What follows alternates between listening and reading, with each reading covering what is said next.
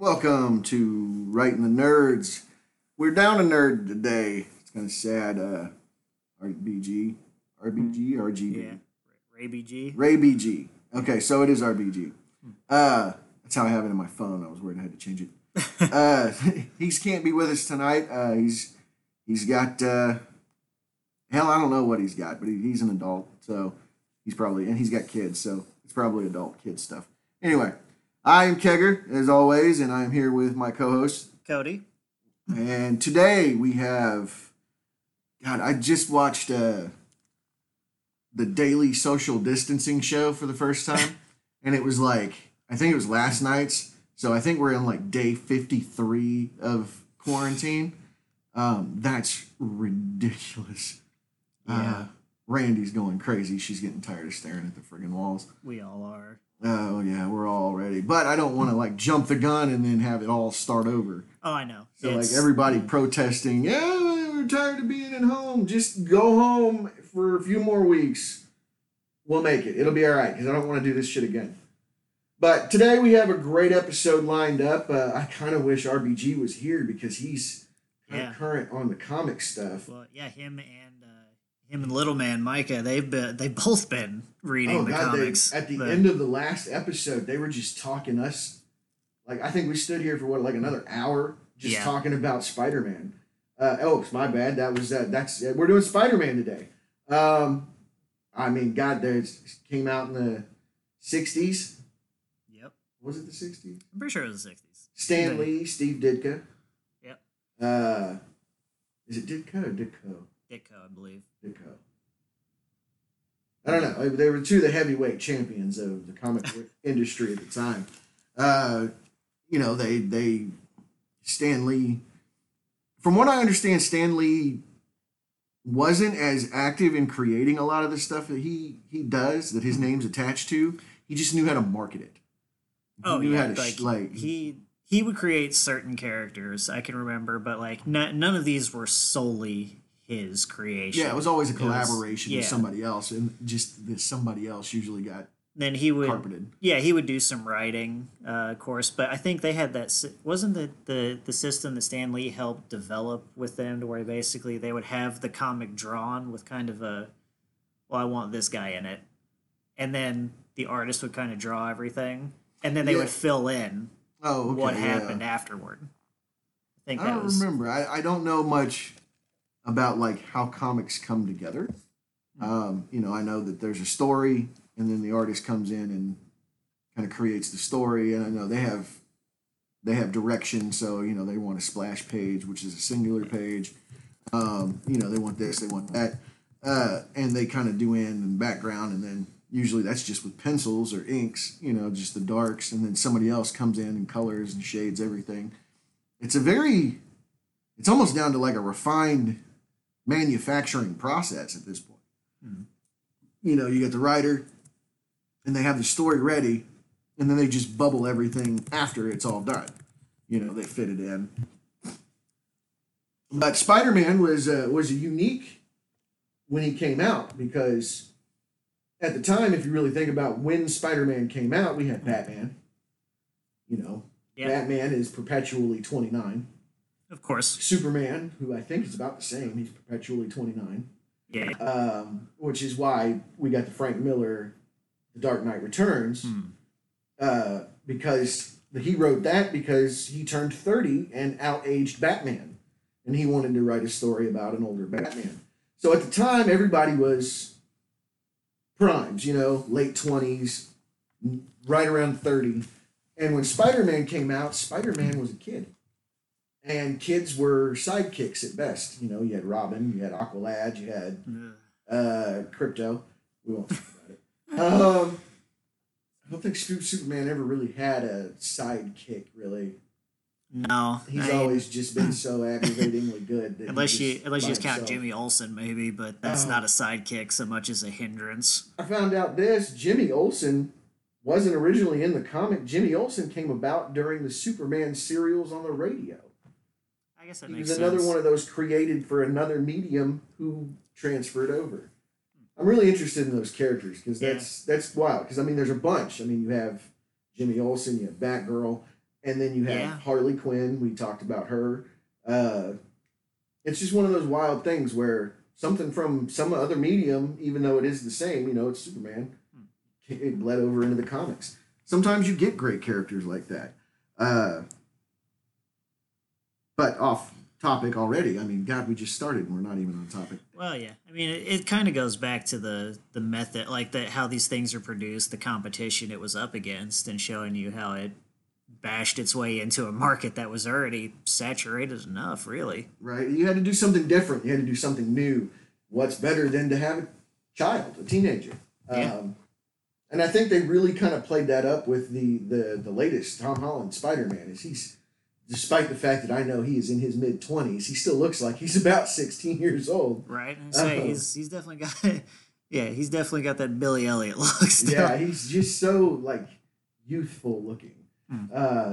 But I mean, I know Tobey Maguire at the beginning of his movie, the very first Spider-Man, he's supposed to be in high school. Yeah. And I think during the course of that, he graduates. Whereas Peter, Tom Holland, both of his movies and every movie he's been in so far, he's in high school. Yeah. I mean, Homecoming, clearly Far From Home. I think Far From Home, I think that's a senior trip, yeah? Yeah, pretty much. Okay. The So he's getting out. yeah. I mean, might as well be. It's taken him like what, 7 or 8 years to finish high school. Well, there was the blip. Yes, because of Thanos, but that's no excuse. It's weird So- they went with blip instead of snap because everybody called it the snap, and then we get Far From Home and everybody's calling it the blip. I guess nobody was around to see the snap, except for Thor. Yeah, and well, the heroes that survived. Yeah, I mean, I don't think anybody actually saw him physically snap outside of Thor, though. Like, Oh that yeah, was okay. And that's still something that irritates me about that. It's not even an irritation. It's just I find it funny because it seems like another abuse of power of the Infinity Stones. Oh right. Is whenever he snaps his fingers, there's an actual finger, like skin snap sound Oh, yeah. to it. Yet, in game, when the stones are not in the gauntlet, you get a metal thunk. Right. So it kind Yeah. of seems like he used a little bit of the power of the stones to be like, I'm just going to add insult to injury. Snap sound. Hey, I thought it was great. I walked around after watching Infinity War, snapping at everybody. I wanted to see if I could dust people, but I don't have the Infinity Gauntlet. I just changed my profile picture on my Facebook to a picture of Randy and I for her birthday. We took pictures and stuff. The picture I had before that was a picture from my birthday when Think Geek was still open. Oh, And they had both the the gauntlets. Infinity Yeah. Gauntlet and the Iron Gauntlet. And I had it, and you have that. I had that kind of mad with power look I was trying to go for. But yeah, that was my profile picture for almost 6 months, which is probably why I don't. Yeah, I haven't been getting on Facebook too awful much. It's just why I haven't been posting. I guess, yeah. I mean, I love those movies, but actually, it's kind of funny that just swinging back to Spider-Man, he was actually kind of the emotional anchor, really. Like even in the first one with his ad-lib death scene, Oh my god, that was. And then his comeback or whatever in the second one being like that point where Tony Stark, kind of knows everything's going to be okay. It's like Spider-Man was the crux of that. Yeah, I mean, honestly, we kind of showed. I saw this on a meme, and it was all the things that Tony Stark did for Peter. Basically, he did it for Peter from learning from his own mistakes. It was like he fell to Earth, in the suit he fell, so he gave Peter a parachute. Yeah. He didn't have this, so he made sure Peter had it. And so it was kind of touching, and it really kind of drove home like the kind of like father-son relationship they kind of had. It was definitely a mentor-student. Yeah, and then we kind of discussed this a little bit earlier, is that Tony turned into, since you didn't get to see Uncle Ben get shot in the new movies again, Tony turned into that Uncle Ben for Peter. Yeah. Would have been interesting to see who Uncle Ben was, especially because Yeah. Oh God, I'm blanking on her name. Marissa Tomei. Marissa Yeah. Tomei. I've been attracted to Marissa Tomei forever. Oh, easily. Yeah. My cousin I was Vinny, gonna say at least since like My Cousin Vinny. Yeah. that's the first thing I can really remember her in, and I was just like, oh, I like the hot New York girl, you know. And so now she's Aunt May, and Aunt May's always been an old woman, and she's not anymore. Yeah. And I feel weird about it. I'm very attracted to Aunt May, but I got to thinking about it. Why is Aunt May an old woman? I don't know. There was clear, like, it almost implies to me that Peter's. Wait. Parents were geriatric? Because Well, it's supposed to be. I mean, Ben's the brother. I'm assuming that Peter's parents were an accident.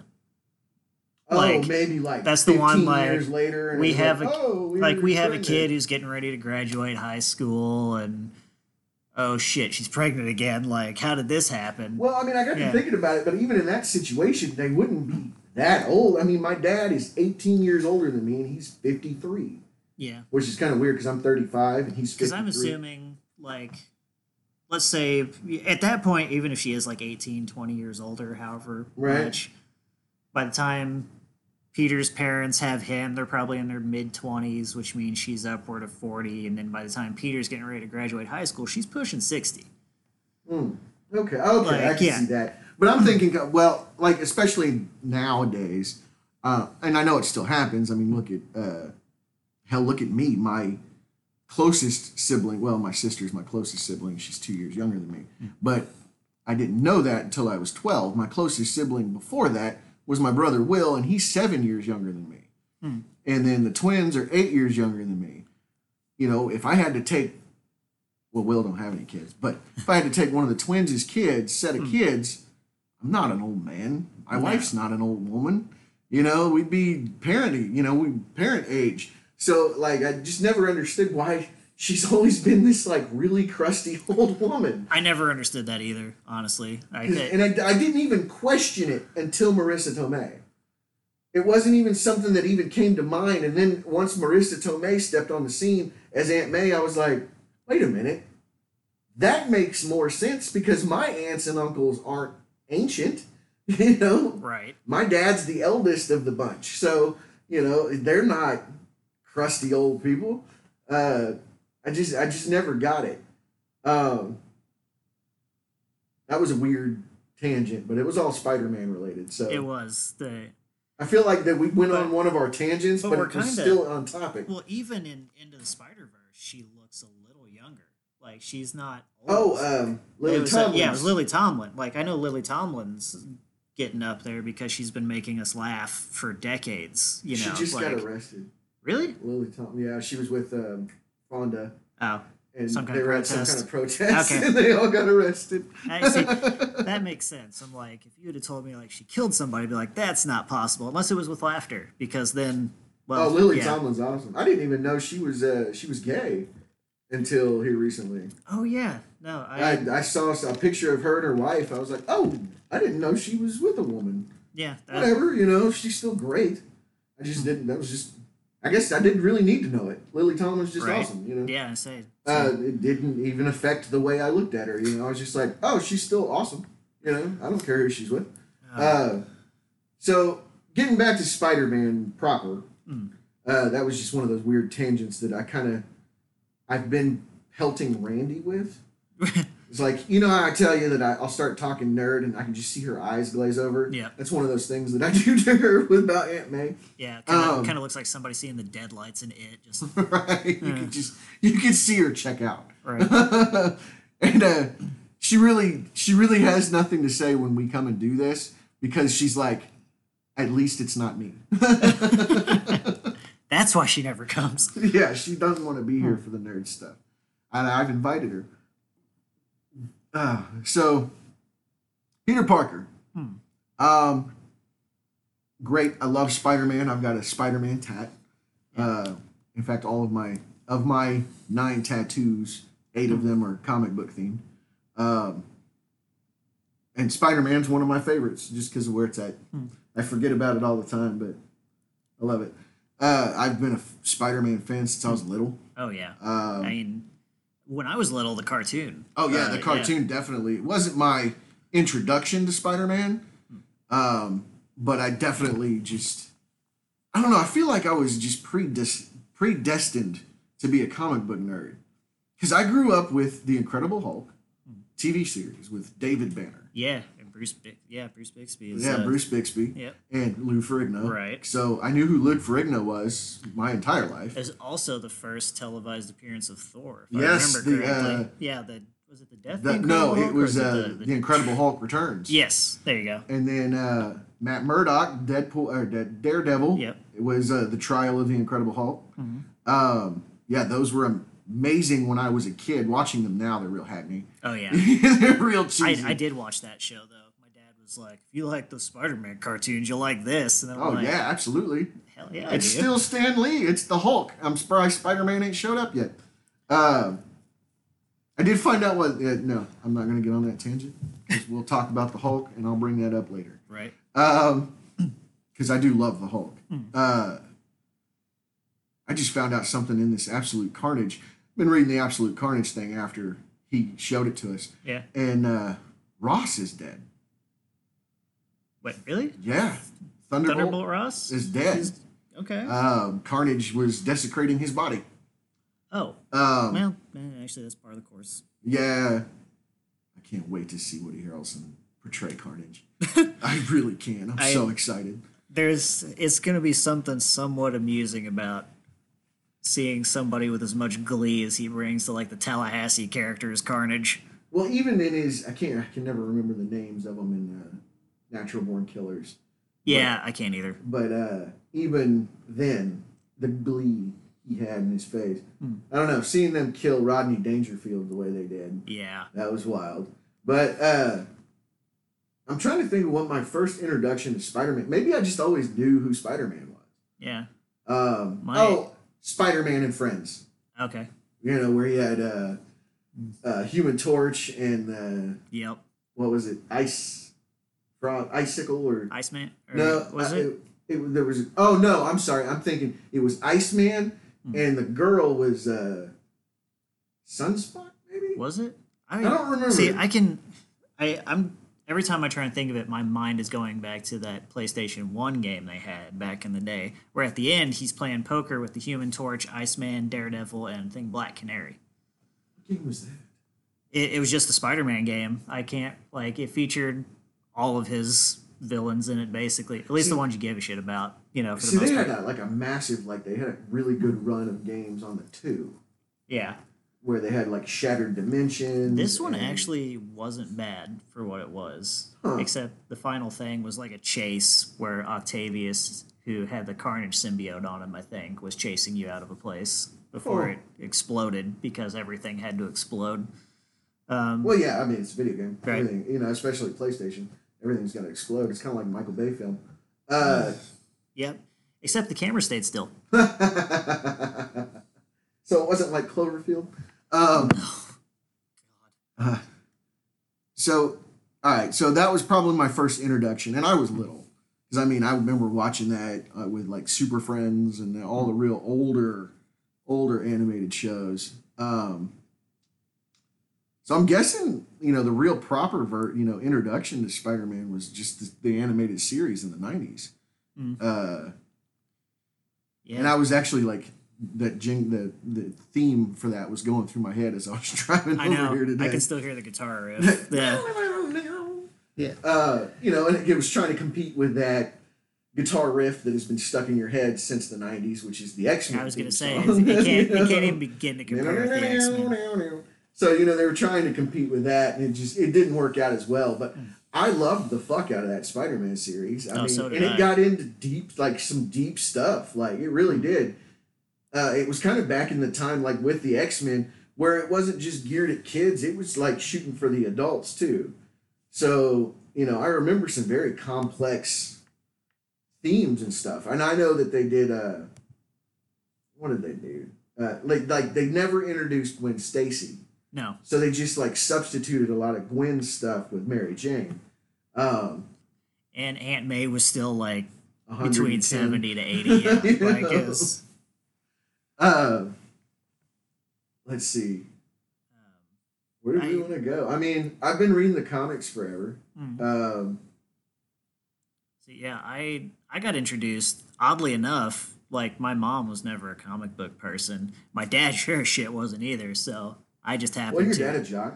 Yeah, I which is So was funny. mine. Which is, I mean, I did sports too, but I was like the nerdy jock kind of guy. My dad was kind of like Kelso, Oh yeah, whereas like he loved Star Wars, but he was still a jock. yeah, So, but I mean, I think Star Wars was like that, okay? Because there's always like one thing that is super nerdy, but is okay. Is but like just like Dragon Ball yeah, Z back in the day. How it was just okay to watch Dragon Ball Z even if you were a jock. but just like imagine one of the nerds from Revenge of the Nerds being on the basketball team with Ogre. Like it just seeing him at the end of the bench, just like, man, did you catch that new Star Wars movie? Nerd. Like, Nerd. yeah, okay, I'll stay down here then. You know, it's I don't know.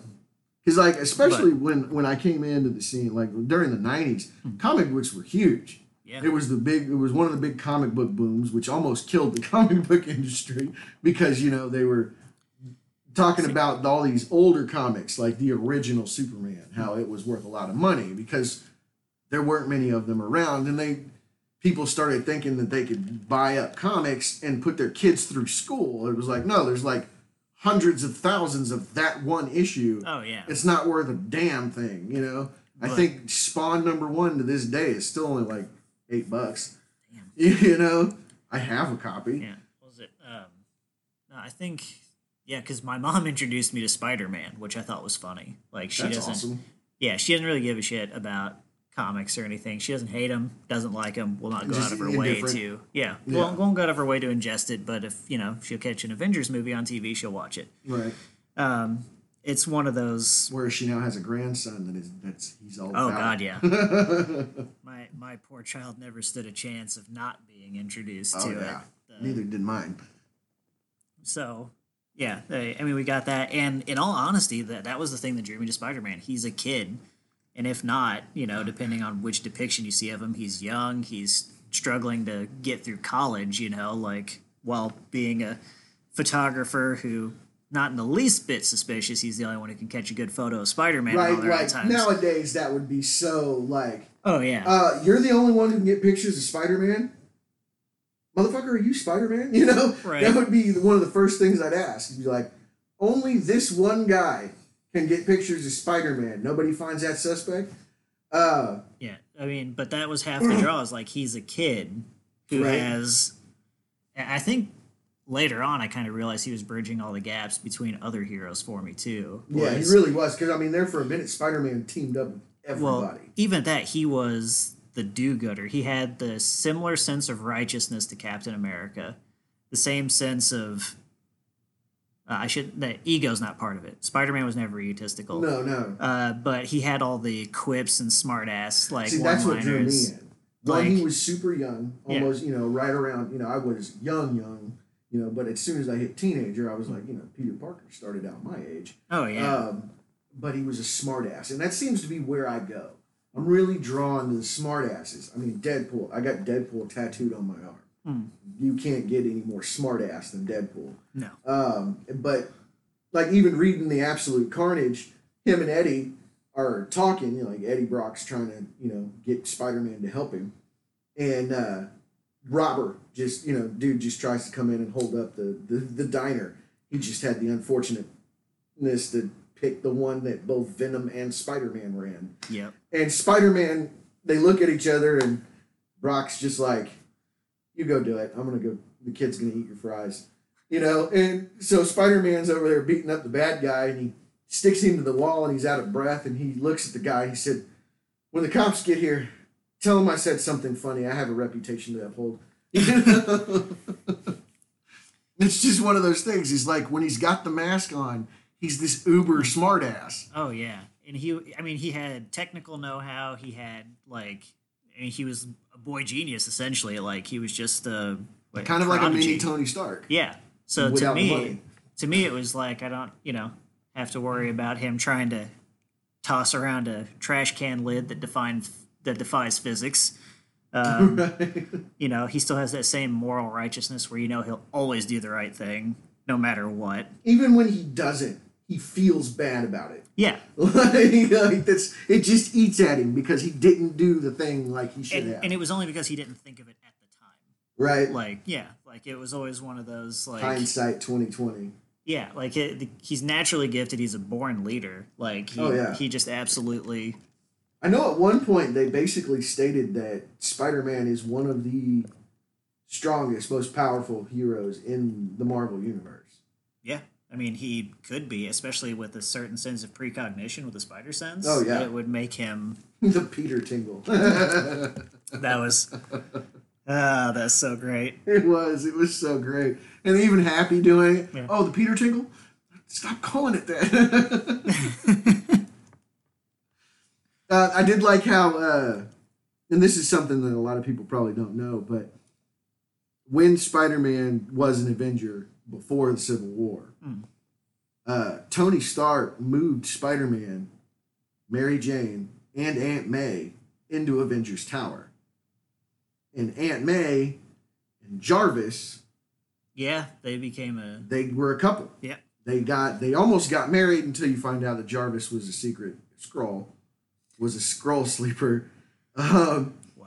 But they were playing that up with Happy. Oh. Aunt May and Happy. And that was the connection I made immediately. I was like, well, there's no real Jarvis proper in this. So yeah, it has to be Happy. You know?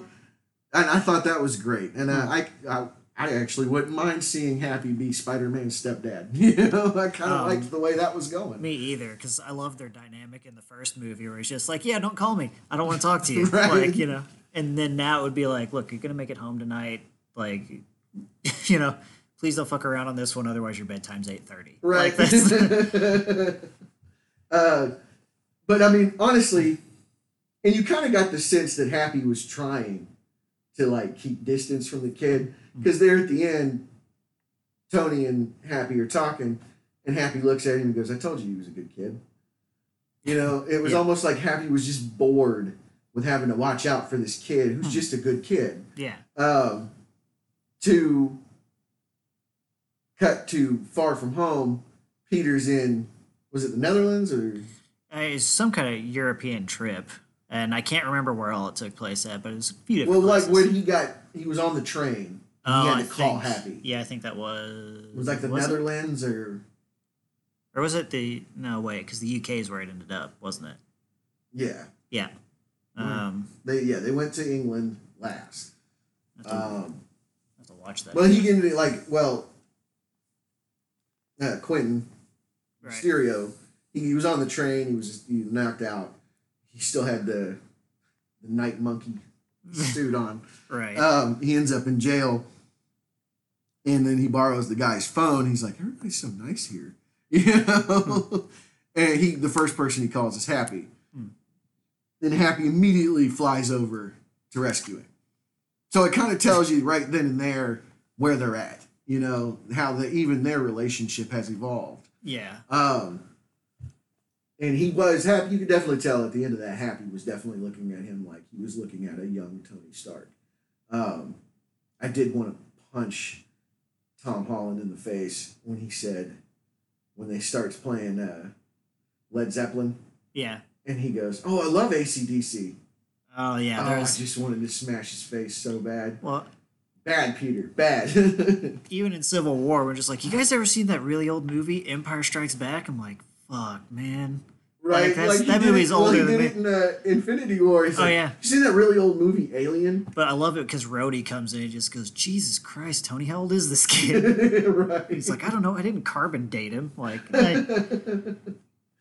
he's 16. Like, yeah, and then even when he mentions aliens, like one more pop culture reference out of you, and I swear to God, like, I did love it. Tony was like, "Well, I had a plan, but the kids seen movies." You know?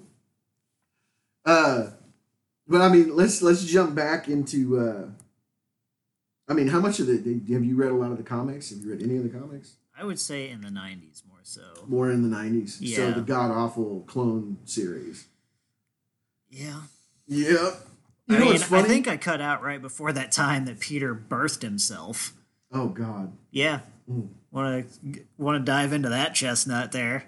Well, I remember they kind of got into that in the series, in the animated series.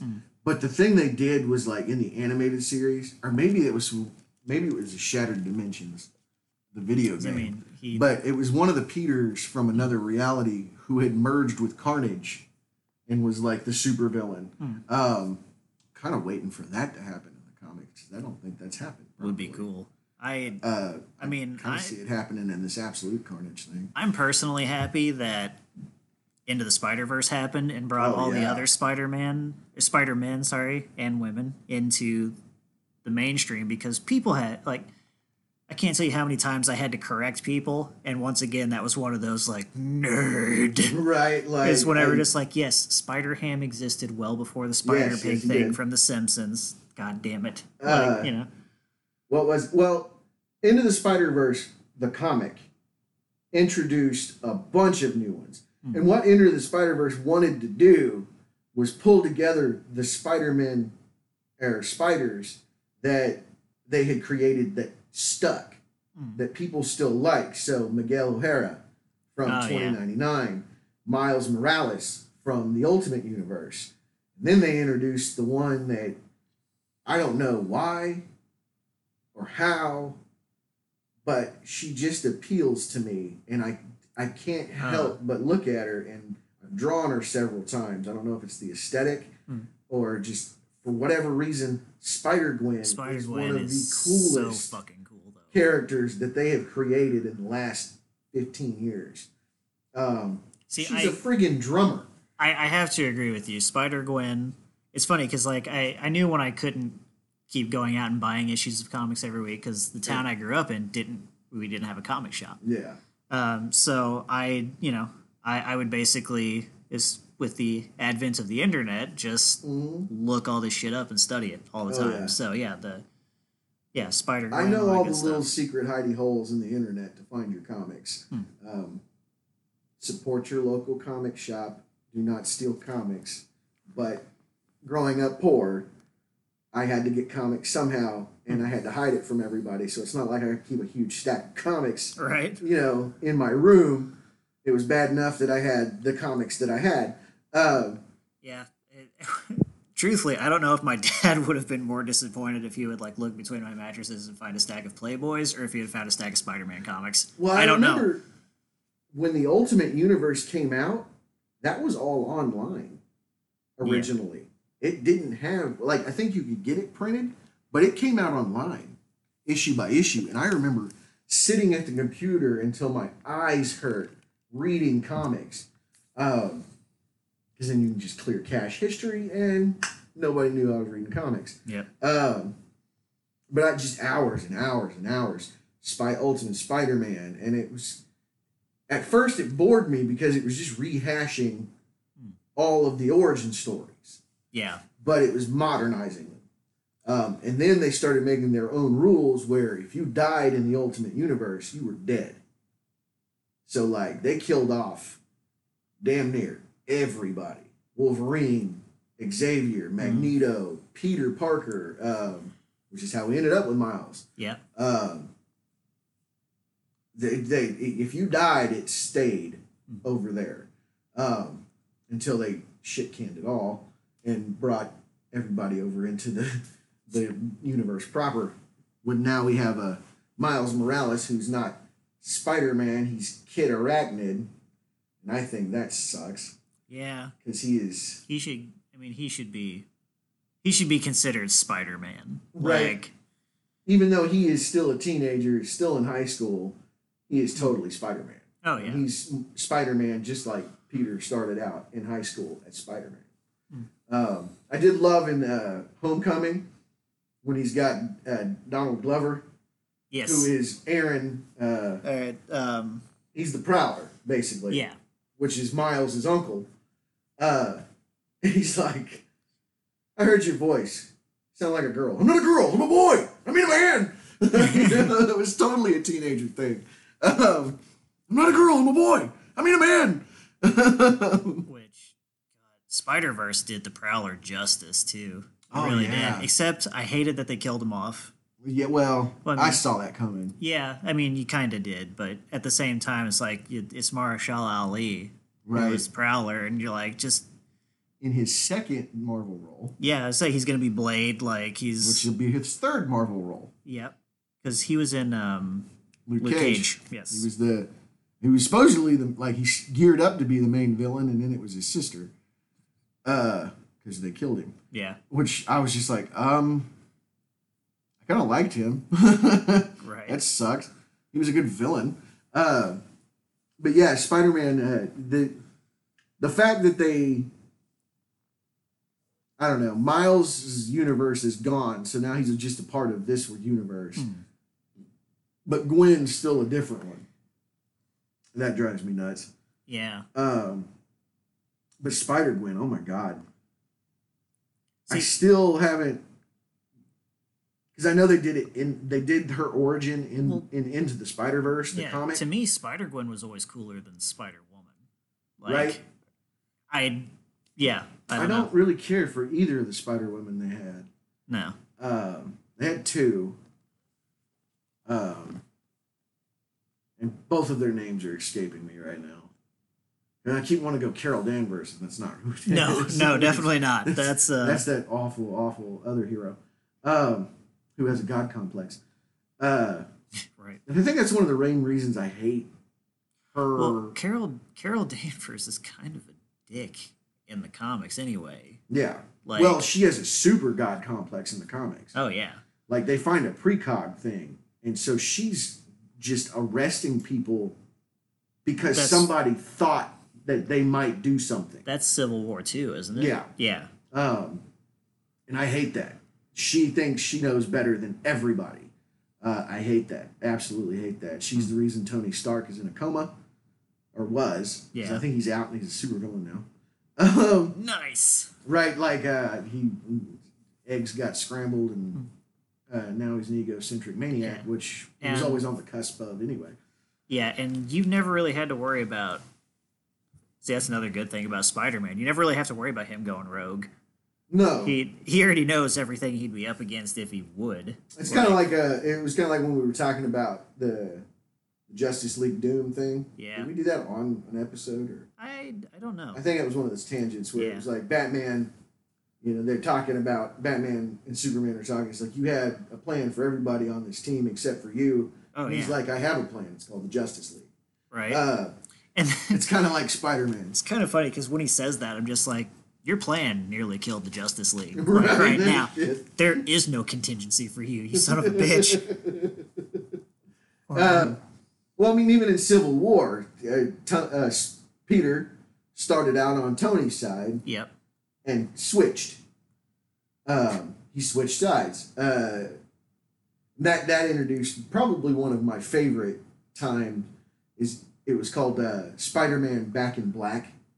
Yeah. Because even after he got rid of the symbiote, Black Cat said he looked sexier in a black suit, so she made him one. Huh. And he went back and got it. So he was in the black suit again for a while, but not the one everybody remember. Not the alive one. Yeah, not the one that makes you disco dance, right? Right. That's the My okay. favorite line from any of that is, he's a wanted fugitive now because he's switched teams, and which sounds like it's an LBGT thing. Did I say that right? I think I did. LGBT. Yeah. Yeah, Q. Q. Yeah. I missed the Q. Sorry. But he said, the cops are after him, and he's not hurting anybody. He's making sure he's not hurting anybody. But this one cop gets out of the webbing and marches over all angrily to his cop car, pops the trunk, and Spider-Man does his Spider-Man thing where he comes down upside down, and the cop's looking, and there's all these guns and ammo and everything, and Spider-Man in true Spider-Man form goes, "What you gonna do with all that junk inside your trunk?" And I was like, "Oh, he did not." It made me laugh audibly. It is. So it's stuck with me ever since because it made me laugh audibly. It is good. And But yeah. it was about the time that song was out, so it just made me laugh even harder. What you gonna do with all that junk inside your trunk? Because what was it? He doesn't switch teams until After somebody. Goliath. Yeah, that's After right. Goliath gets killed, he switches teams. After we realize what a dickhead Reed Richards is. Reed Richards, and Tony, Yeah. because he starts to see that Tony's doing this all for a power grab. Yep. weird. It was so weird. Yeah. And it was the first time in my comic book history where I sided with Captain America. Oh, I don't know.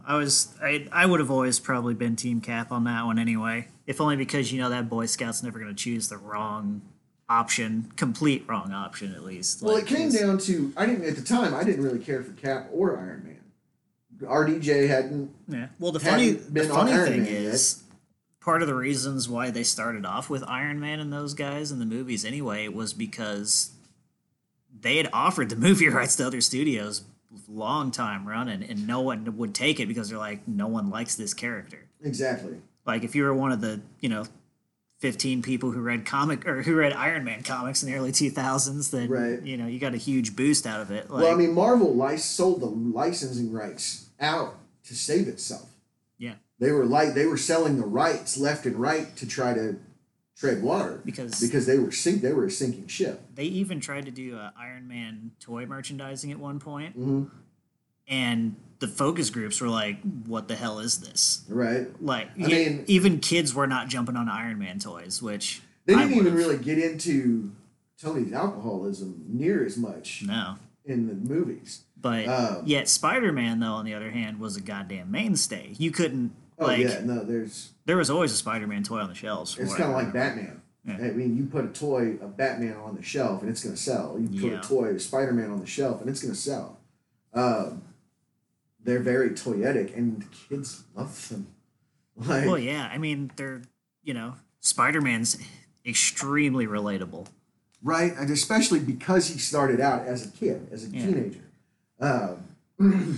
And that even Batman is more relatable than Iron Man because he's just a regular dude who is just... He's just so smart that he built a super suit, basically. I mean, like, they're both billionaires, except Batman's like, nah, I'm just going to hit the gym. You build a suit. I think he did a little... I mean, he went abroad until... Yeah. I think they've got Batman Year One at Walmart. Oh, really? The whole trade. By Frank Miller, and I need to read that because I know like it gets into more of where he was before he was Batman. But do they in current Spider-Man comics? Do they talk about his parents much at all? Like because I know there was that whole they were Shield agents. Like they've kind of bounced the idea around. It's kind of like Wolverine. Where nobody knew Wolverine's origin until somebody decided, you know what, I'm going to tackle the origin. And it's really the first time that they've done that it worked. Yeah. Because I had that comic, the Wolverine origin comic, and damn, was it good. And then it led into like Wolverine Origins, which explored more of it. And this all happened after the House of M. Yeah. Because in the House of M, Wolverine never lost his memories. And when everything changed over, he's the only one that remembers everything. And then he kept all of his memories. Because the more I think about it, Peter Parker's parents don't really matter. Not really. To the equation, really. Like, he didn't know them. The reason why he decided he should be a hero is because Uncle Ben got shot, not because his parents got murdered. Yeah, they really, like, they. I know they've played with the secret agent thing. They've played with supervillains, mafia, espionage. That goes in secret agent. I know that in the Andrew Garfield ones, they were playing with the parents' idea a little more. They even had a deleted scene from The Amazing Spider-Man 2 where his dad meets up with him at the cemetery. Yes. Yeah. Which is actually a pretty good scene. Yeah, I don't know why they... Well, I know why they killed it, but... Yeah. Because there wasn't going to be a third movie. Sony saw that death of that franchise coming early. They just tried too much. They tried to push too much. And Max Dillon, I don't know whose fault it was. I don't know if it's writer or just Jamie Foxx's portrayal of Max Dillon. It just was bad. Yeah, I don't know. He just was not a good Max Dillon. Jamie Foxx is a great actor, but it's like it was mismatched. It just didn't fit. And I'll blame both the writing and then I want to know what source material they gave him to look at. Yeah, I'm kind of wondering because like I almost feel like that was a case of bad writing, but then you have a good actor who's trying to overcompensate for the bad writing, and it turns out to be bleh. Yeah. Well, I mean, in the comics, Max Dillon is just a crook. He's just a low level crook who dumbed his way into superpowers, basically. Yeah. It's just right place, wrong time kind of thing. Um, Yeah, they for some reason they thought they had to set up the Sinister Six incredibly quickly. right. Because Yeah. you even had, what is it, Paul Giamatti Yeah, being Alexi for about 30 seconds. in the beginning and Yeah, 30 sorry, seconds at the end. pretty much. Um, Which was a mechanical rhino. I thought the mech idea was kind of cool because, I mean, Yeah, it makes more it, sense. it makes more sense than, the concrete suit that the Rhino has. But it kind of makes me wonder because Sony's barreling toward the Sinister Six right now, which They have been barreling toward the Sinister Six for the last like 10, 15 years. They really wanted to push this idea because they're trying, like, well, they wanted to expand like the MCU. They wanted, because they had Spider-Man and they had all of Spider-Man's characters. So they were trying to expand. Problem is, Spider-Man's only got villains. So they're trying to make the villains anti-heroes. yeah, Whereas the only really anti-hero in the whole thing mix would be Venom and Morbius. Right. And Venom was a success, movie-wise. I'm glad that it did as well as it did. That way we're getting a 2. I gotta admit, whoever thought hiring Jared Leto to play a vampire was a good idea, like clearly did not hear the stories from the Suicide Squad set. Like that, He is very fond of himself. it sometimes method can go way too far. Yeah. You know, like from what I understand, ask some people who've worked with Gary Oldman. Like there's that. Yeah. You know, there's a point when method acting can go way too goddamn far. It goes awry. And yeah, that's the point. I mean, ask anybody who worked with Andy Kaufman. Wow, yeah. Or sometimes he played it to death. Or Tony Clifton for that matter. Exactly. But Sinister Six, like I've been looking forward to that for a long time. And in fact, I kind of don't care if they alter the characters a little bit, even because the end of the Spider-Verse, bringing it back to that, female Doc Ock, I was on board for that. That was Liv. awesome. I loved that whole line. Oh, great, it's Liv. Right. And she was actually, from what I understand, what I remember, the female Doc Ock is in the 2099 universe. That's where the female Doc Ock was. And she's not being displaced in that movie, so No. that's So interesting. I think they just rewrote it for her. That you don't really know, because obviously Enter the Spider-Verse was the ultimate universe. Right. But we didn't really get a 616 Peter Parker. No. Because we got Peter B. Parker, and then the one they were calling Peter Parker was the Chris Pine one who got killed. But that was the ultimate Parker. Who may or may not have been the Tobey Maguire. I don't think he was. I mean, he definitely had his disco moment. Yes. Yeah. Yes. And the Christmas album. Yeah. There were so many people in that. Like, I'm going to go ahead and say Into the Spider-Verse is my favorite Spider-Man movie. It's the best one there's been. So far.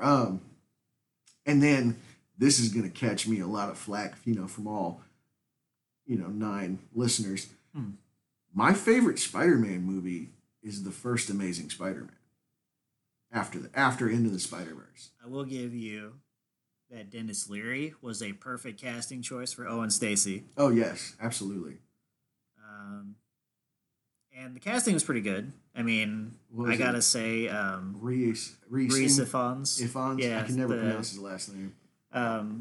Yeah, Dr. Kurt Connors, the Lizard. I mean, and he kind of played that perfectly. He did, actually. Because Connors himself is not a bad guy. No. It's just he started losing his marbles when he did the experiments on himself to regrow his arm. Yeah. I did love the whole part where he was like, and if you didn't know, yes, I'm a southpaw. I was like,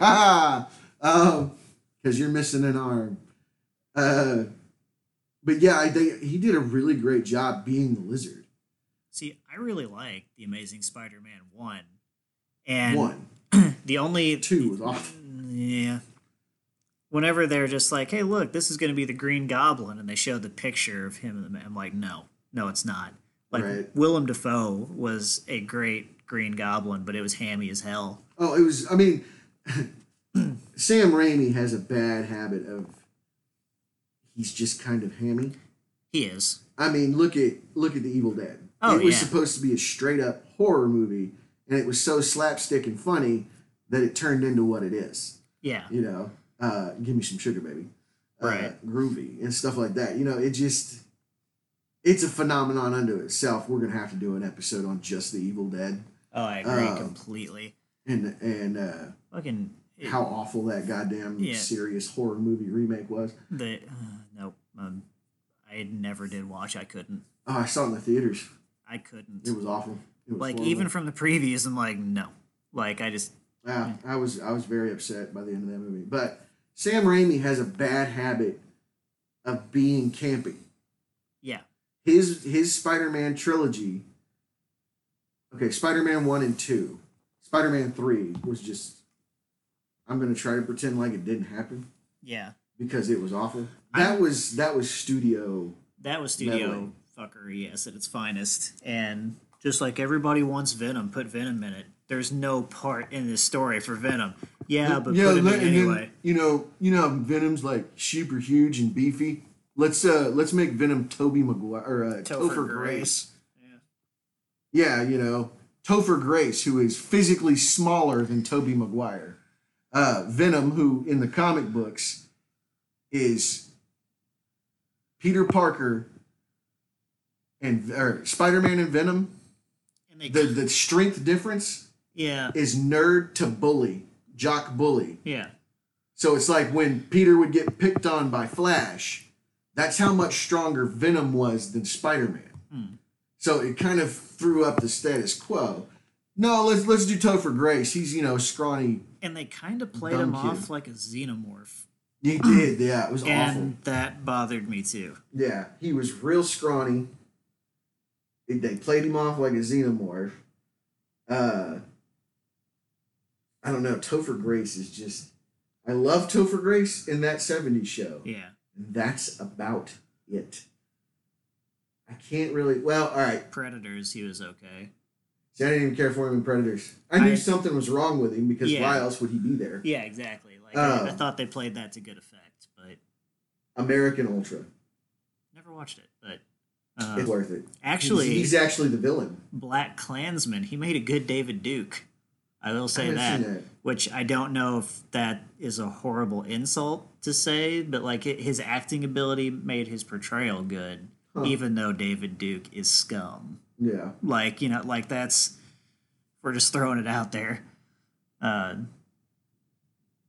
don't know. Topher, the Ocean's movies where he plays himself as like a dumber version of himself, those are pretty good. Yeah. But yeah, Topher Grace being Eddie Brock was awful. It really was. I just even before I went to the theaters to see that movie, when I saw that he was going to be Venom, I went, "Why?" You know that, and then they totally went the right direction with Tom Hardy because Tom Hardy is at least the same build as Eddie Brock. Yeah. You know, you could tell Tom Hardy's hit the gym a little bit, whereas They even tried to kind of ham that movie up a little bit at certain they did. points. And it kind of. Yeah.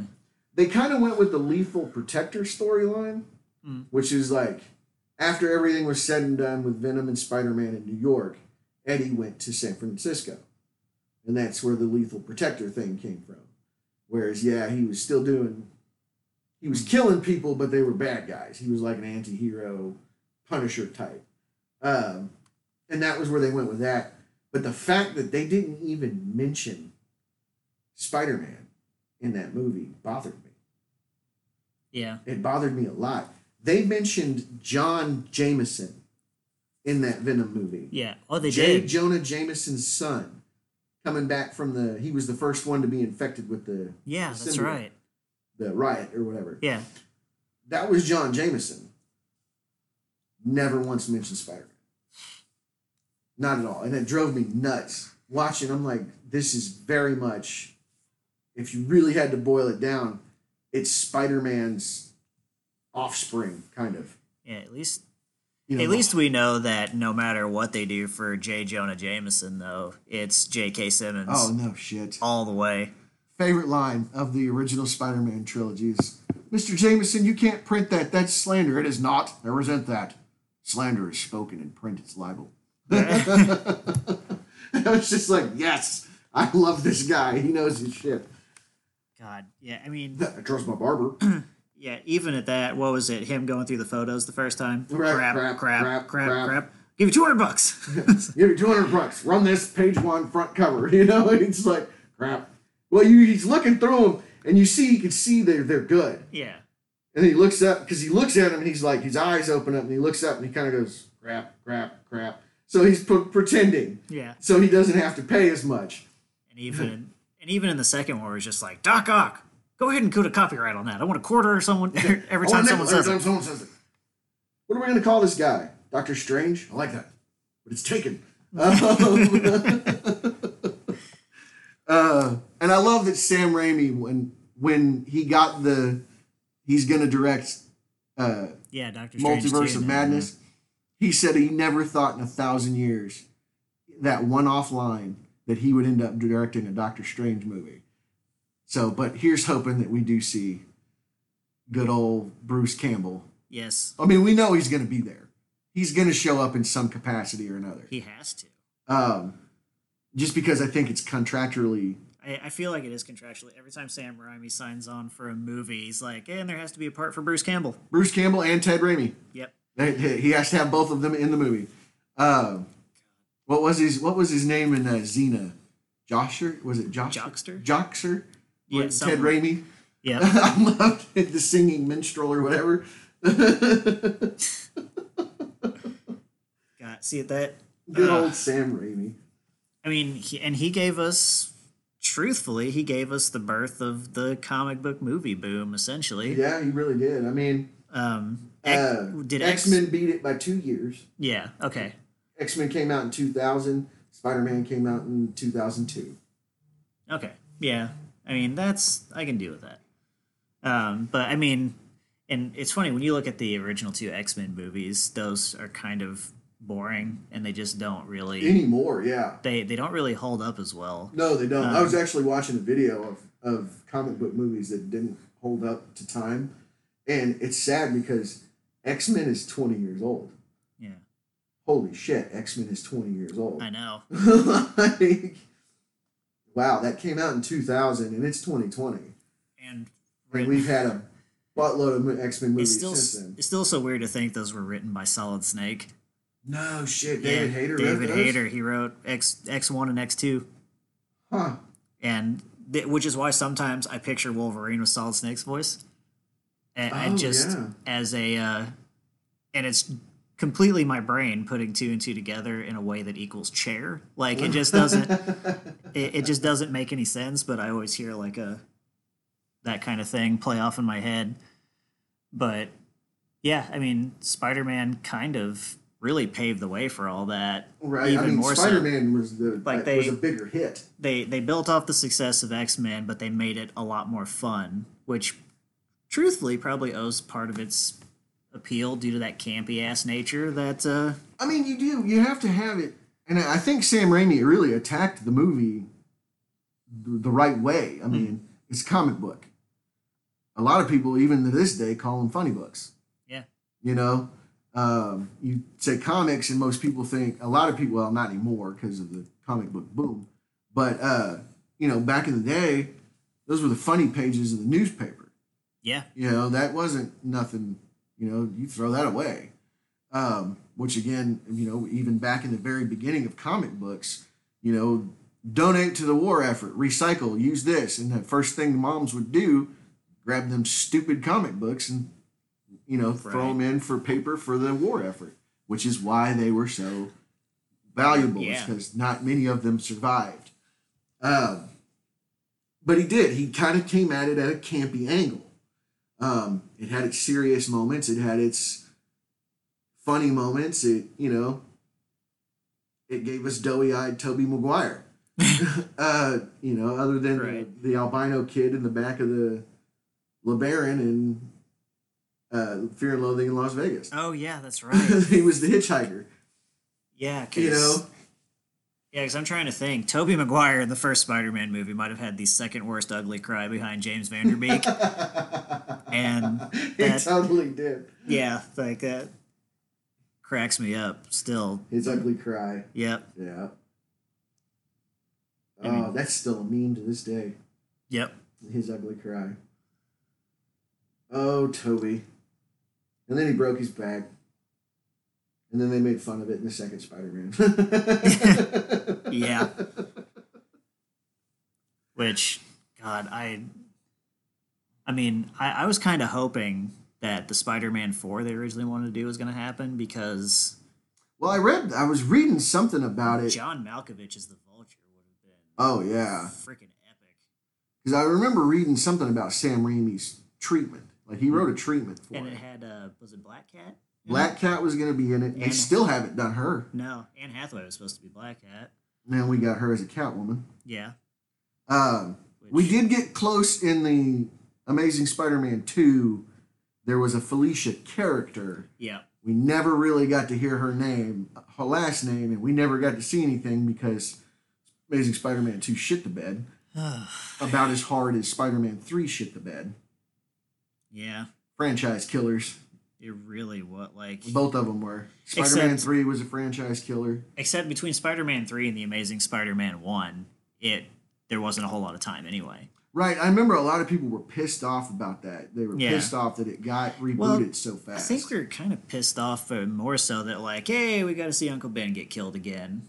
Like because we got flashbacks of it in Spider-Man 3, so Uncle Ben got to die twice in one trilogy essentially. Right. Like, or we got to keep seeing it. Well, I thought he kind of flashed back to it a little bit in 2 In because he 2, was it coming was- back to when he gave up being Spider-Man. Yeah, he and it comes was back and- Uncle Ben in the car. Yeah, Yeah. there was a kind of a flashback to Uncle Ben there. So you get that with great power comes great responsibility line that is paraphrased in some fashion in every single Spider-Man to come after. Well, I mean, even into the Spider-Verse, Miles is getting ready to say it, and Peter's like, "Don't you finish that sentence?"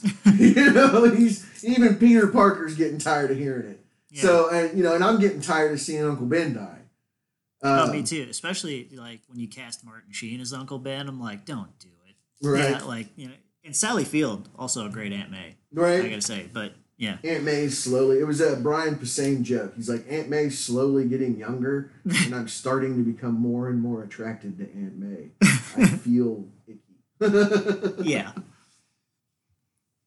Which was kind of weird. Like Aunt May, even when I read them in the '90s, like she almost felt like a motherly character, even to the reader. I mean, she totally is a motherly character. I mean, she's Yeah. Peter's mother. But you're just like you almost felt like a kinship with her, even though like I know she's fake, I know she's not my mom, but like I feel like I would be perfectly comfortable. Well, I Like, remember when it come to find out that Jarvis is a Skrull sleeper. I remember one of my first thoughts was, poor Aunt May. You know, Right, yeah. Like, that was one of the first things I thought was, poor Aunt May. She was going to marry that man. You know, because like Aunt May gets shit on quite a bit all the time. I mean, she almost married Dr. Ock. Yeah, Doc Ock. she did die at one point, and didn't Peter like bargain for her soul with Mephisto? Yes, that was Yes. the one last day. Yeah, That got people pissed off. I remember that. Basically, they were doing that because they were tired of Peter being married, Yeah, and they wanted to get rid of his and MJ's marriage. And so the way they did it was, okay, we're going to bring Aunt May back to life, and everybody's going to forget who you are. Hold on, we might actually have a Right in the Nerds first, and we might have to take a quick break, and we'll get back. no, I'm okay. Okay, well, I saw who was calling there, so Yeah, I'll get I back thought to it might her. be important.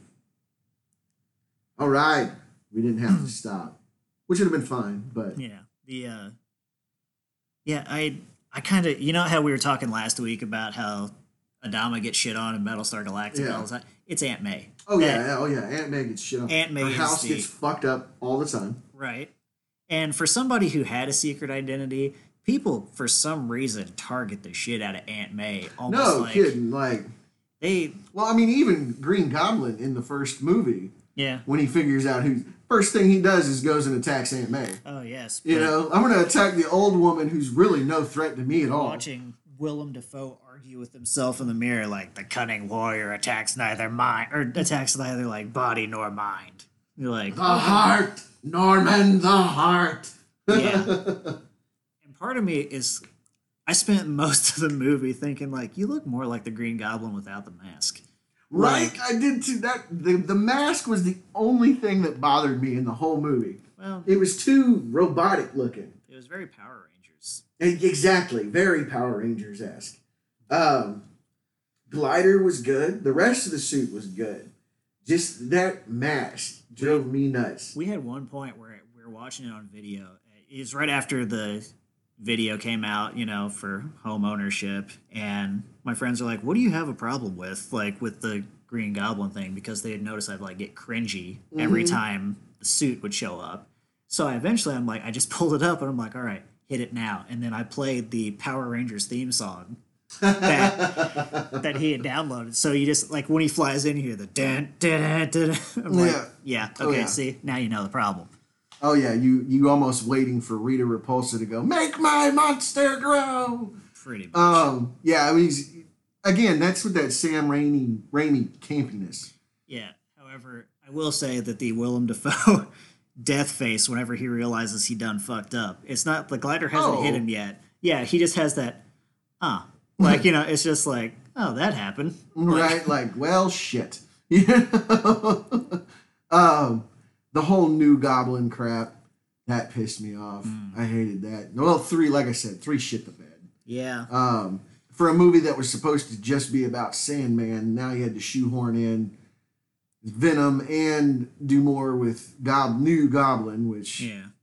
the Which I think James Franco I is. think they always had Harry set up for like a Well, he did. I know that he A was redemption Green arc. Goblin for a minute. yeah. It didn't last long, and he ended up getting like better. Yeah. He died the same way his father did. Right. Not through like, you know, a backflipping Spider-Man, but Venom, you know, or sorry, Xenomorph throwing the glider back at him. Right. I'm almost expecting him to show up in Alien Covenant. Which that was part of the absolute worst reveal that I think I've ever seen in movie history. Which was the butler. Just like, Oh yeah, that I, was so hackney and cheap. I cleaned your father's wounds. It was Why? from his own glider, and the robotic nature of And that I'm- guy's voice. And I'm sitting there thinking, like, you knew he was the fucking goblin the whole time. If you knew all this, like, you clearly said it came from his own glider. It's like, so you knew. Right. None of this seemed like pertinent information. Or like when I was trying to kill Spider-Man, when I was pissy with everybody. The fact that he almost killed my girlfriend, the fact that he almost killed me Right. when he bombed that balcony. Yeah. Like, you know, my father tried to murder me. Well, didn't try to murder me, but, you know, collateral damage was not an issue. Right. Exactly. You know, like there's definitely some holes in everyone's logic in Right. that movie. I mean, for its faults, it was good. The first one, the second one was actually really good. I loved, and I can never think of that guy's name, but I loved his Doc Ock. Alfred Molina. Albert Molina. God, yes, he was great. Hell, even in that god awful Sorcerer's Apprentice movie, he was great. Yeah. Let's see. I don't know. What else do we need to talk about? I mean, I kind of don't want to touch on the stuff that RBG was going to talk about because No, and he was so impassionate about it. It made me excited for this. If and now we he's not let here. a little bit more time go on where they can finish that series, we can actually do a really good follow up with more in depth, like what the storyline actually wound up entailing. Well, I think I'm going to have to go all the way back to Venomverse. because they did the end of the Spider Verse, So- and then they did a Venom verse, and I think that's where Eddie gets Venom back, and then Carnage comes back. Osborn becomes he gets the Carnage symbiote, becomes the Red Goblin, which hooked me a couple years ago. I heard about that and was interested, just never got a chance to read it. Well, it's like out of all the rogues galleries for all the Marvel characters, I can't think of one out of an entire rogues gallery that has more characters that I like than Spider-Man's. Exactly, and even Norman Osborn has stepped up from just being Spider-Man's rogue Yeah. to a super threat that the Avengers have had to take on. And yeah, I mean, it's like Norman Osborn is Spider-Man's Doctor Doom. Like, He's kind of Spider-Man's. I was gonna say he's kind of like the Nega Batman. actually, yeah, that's pretty damn accurate. Like he's very cunning. He's very intelligent. He's very wealthy. See, he is, yeah, he's the negative or the negative Batman. It's He's got up until the Ultimate Universe. He really didn't have any powers. I think he had the suit. I think the suit he wore enhanced his strength, but he didn't have any powers that I remember. see, he. I mean, I might I know have to he look was into that. he was always smart too. Yeah, Like, he's highly intelligent. and for the most part, he wasn't really interested in killing Spider-Man so much as making him his successor. If I remember, Well, there he are a few wanted to- storylines like that. They're different. They're different. You know, it changes because Norman's died a couple of times. Yeah, I know at one point, like Norman just wanted to like profit. He wanted to make super soldiers basically out of Spider-Man. which, knowing that Norman's died a few times, there's that part of me that hopes the next time he comes back, where he's just like, by the way, your religion's a lie. Like, there's just, he's just that dick. Yes. He seems like he'd be the kind of guy who'd be like, wow, I can make half the world go nuts by saying this, and then just like throw something Right. else out there like that. Well, one of the things that I found interesting in this Absolute Carnage thing was, I mentioned that Norman had the Carnage symbiote for a minute. Well, when they separated it from him, it imprinted Cletus Cassidy's memories on his brain, Ew. and he now believes that he's the real Cletus Cassidy. And he is in basically what was it Ravenholm, So, whatever. It's like the Arkham Asylum version, but in the Marvel universe. It's do you think in the new Venom movie they're gonna kill I Cletus hope and not. Carnage? I hope not. I don't. There's part of me that's like, I hope they don't either, but I don't know how they're gonna contain it. Well, like I know that the Carnage symbiote bonds with Cassidy at an atomic level. Oh, that's right. So Like- a little part of it always lives on, so Yeah. long as he does. Vice versa, like either Yeah. way. If Carnage dies, a little part of him will live on in Cassidy, and if Cassidy dies, a little part of him will live on in Carnage. So, like they bonded at a molecular level. That was what I was thinking. Because obviously, since the Sony verse is hauling ass towards Sinister Six. It's trying to. I mean, we've got Morbius coming. We've got Venom. Venom's supposed to come out this year. Venom right? 2. And didn't you say that old Adrian Toomes is supposed to Yes, show up in Morbius? Morbius. Yeah, so Michael Keaton's back. They're talking about there might be a Tom Holland There should. appearance in Venom 2. There should be. I hope so. I mean, they need to meet, especially if. If they teamed up together to take out Carnage, that would even be... I mean, that's how it had to happen in the comics. Yeah. Carnage came about. Neither of them could do it on their own. They had to team. They had to team up. They also teamed up with Cloak and Dagger, Morbius, and Blade of all people to beat Carnage. I used to have that Sega Genesis game, Maximum Carnage. I love that one. Oh, that was a great game. Especially any multiplayer on it, man. Oh yeah, which is about the only way you could beat some of those levels. They're a pain in the ass. Oh yeah. Punisher was one of the characters you could call up and he'd shoot stuff. That was awesome. That's something we could talk about. The games, like we Yeah. talked a little bit about them, because like I said that Well, most of them were film tie-in. Until... until 2, yeah, until PlayStation 2, right. and then there was just I can't remember what company that was, but they cranked out 4 games, and I played and beat every single one of them. Yeah, the one on the PlayStation 1 that I mentioned earlier, I still remember that scene where they're playing poker because Daredevil's playing with them. Mm. and Johnny Blaze tries to bluff, and Daredevil just looks at him and goes, "You know, I know when you're lying."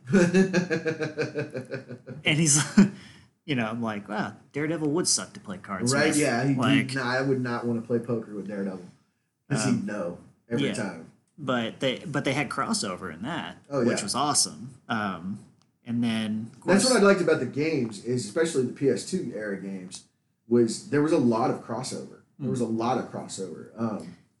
Even in like the Shattered Dimensions, and I can't remember all of them, but there was. Do you remember the MTV cartoon? yes. Neil Patrick Harris was Peter Parker. Holy shit. Ian. He was on 90210. He's in Sharknado. Ian something. Yeah, that guy. Whatever. I can't think of it right He now. was and I'm blanking. Harry Osborn. Pretty good choices all around, really. Well, Neil Patrick Harris came back for a couple of the games. Oh, And it was Peter Parker. And Okay. I know he was 616 Spider-Man in Shattered Dimensions. there was Shattered Dimensions is the one that had like Spider-Man Noir, yeah. 2099. Which now, if we do a Spider-Man Noir game, please get Nicolas Cage. Oh my god. That was so good. Still the worst. I way. was so happy about that. That's still like, if I would hear Nicolas Cage come and put me in a headlock and say sleep, like I'd be like, no, I'm just gonna die right here. Like this is what Odin had meant for me for Valhalla. Like this Right. is my yeah. And honestly, Into the Spider-Verse, they tapped. Like, I don't remember. I know that the girl that played Gwen is like a pop Haley star. Steinfeld. Okay. Which, by the way, badass as hell in True Grit. Like she was she was only like 13 when she did that movie or something like that. That was her? Yeah. Oh my god. Yeah. You talking about the one with the... With Jeff Bridges, yeah. Oh my that god, was her. that was her? That was her. I did not realize that. That Yeah, movie was she's amazing. She's awesome. Yeah. And But then- anyway, yeah, it's her for Gwen. I don't know who did Miles, but we already talked about Lily Tomlin. right. Um, Jake Johnson was we'll say, out of shape Peter Parker. yes. Yeah, I loved that. Yeah. He's, I don't have any cash. I'm not really liquid right now. I was working out in my apartment. What do you mean working out? You got a dad gut. Right. But then you had, oh my God. Was he I was going to say Ray Donovan, but I can't remember his name. Liev Schreiber? Liev Schreiber was Yeah. Kingpin. Chris Pine Which was that he's- Spider-Man. He was a really good Kingpin. He was. He I was a could real like good if they Kingpin. ever did live action, I could see him doing that. Even though part of me is like, you're not Vincent D'Onofrio. Oh, no. Yeah, like At least he's not Michael Clark Duncan. Michael Clark Duncan had the physique and everything, but I just don't know. I just wanted to hug that him the whole movie. time.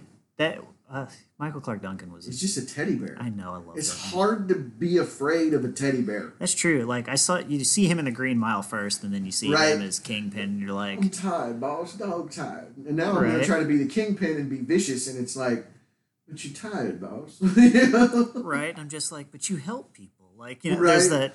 Yeah, God. Rest in peace, sir. Yes, rest in peace. Even though one of the first things I ever saw him in was he was playing dice with Debo.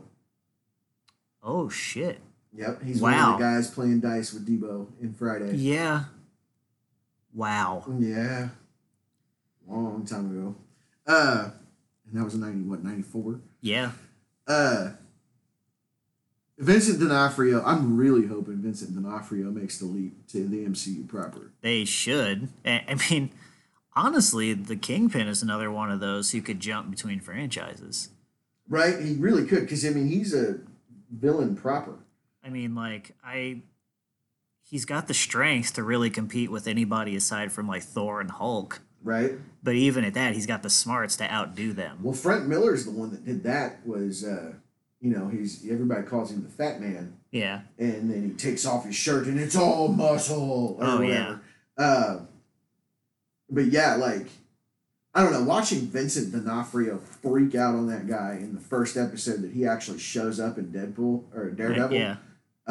And just smashes that dude's head in the door until it's like mush.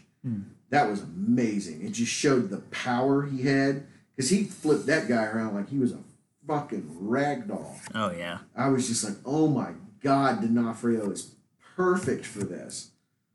Not to mention, I needed to see him do something other than a weird, quirky police detective in one of the many offshoots of Law and Order. If they ever do a time travel thing in the MCU again, can we have Spider-Man 2099 show I hope up? so. I mean, he's a great character. Oscar Isaac. I mean, he was. I guess technically he was the first Latino Spider-Man until Miles Morales came about, only because Miles Morales technically in the timeline is before him. Right. And then, because I remember I read Spider-Man 2099 when it came out, and I was all about it. He was a cool-ass character, man. Yeah, he really was. And he's the only one that stayed. He was the only one that stuck, which is funny. Yeah. Spider-Man. But yeah, I've always liked Miguel O'Hara, which is weird because you got Miguel and then O'Hara. So it's almost like he's Latino Irish. Yeah. So I think he drinks Jameson and tequila, which would be a horrible idea because they would have war. They would go to war in your stomach. But I don't know. It was because even his New York is Nuevo York. Yeah. You know, it's I don't know. But I never questioned it. I just assumed, it's futuristic, whatever. And that was the one thing I really liked about Spider-Man in general as well, was that really, as popular as the character was, they felt like they could add more diversity to the role. Like, well, that was something about Spider-Man was why the mask is like, because I could be anybody. Yeah. I could be your next door neighbor. I could be your brother, your sister, your mother. I could be your priest. I can be the guy on the corner that you think is selling drugs. That was one of the things about the mask is underneath the mask, you can be anybody. But once you put the mask on, now you're Spider-Man, which was something they really hit hard with Miles. Because really, if you look at it, some of the only diversity you really had before that I can remember. I could be completely off base on this. Obviously, you had comics like Blade and stuff that were around before the introduction of some of these characters. Before Blade became a movie, but it was Shaft versus vampires, and it was awful. And X-Men was the only one that really had a diverse lot of diversity. Yeah, which that's what the X-Men was about. So obviously, you had to have that, and incredibly, powerful metaphor for its times. And I don't know. I know they did a lot of race stuff with DC Comics because I know like Green Arrow, Green Lantern. I don't know if I did that right, but anyway, it was they basically were saying Green Lantern was a racist, and it was like there was this one panel. You could look the panel up. I mean, you can Google it. It's probably the most detail of its time, the most detailed like older black man. It's really done really well. But it's like, you'll go help the purple man, you'll go help the blue man, but you won't do nothing to help the black man. And it's just like, for the time, it would have hit really hard. Yeah. But now I'm looking at it and I'm like, the 70s. Right. I'd say that comics don't have a great history as far as inclusion. What is it? What do they call it? The woke culture now? Yeah. I mean, that was back whenever, God, I can't imagine, like I'm just thinking of some of the drawings you could see in older Captain America comics because... Oh, yeah. Yeah, definitely, yeah. Yeah. I won't get into it and I won't say it because I don't want to get yelled at later. No, but, it's but I know what you're talking about. Yeah, like, it's absolutely, like... But I'm glad those barriers have really come down a lot in recent years. It was because, I mean... Not to speak ill of my father, who was on the last episode. Yeah. But he always bitches because anytime you watch something, well, they got to add some gay thing in there. Oh, you got gays kissing, and I looked at him and I was like, hey, you know what else they're doing? You get to see a black dude and a white girl kiss, or a Asian girl and a black dude, or a white dude and I said they're doing diversity, Dad. Yeah, diversity is a thing now. this is the stuff It's, that it shouldn't be a thing just now. It should have been always a thing. right, But like it's the stuff that exists in the real world. yeah, like this is more But- real than. But you don't get to see it because, well, and I guess there's still a large section of culture that will still bitch about a Campbell soup commercial.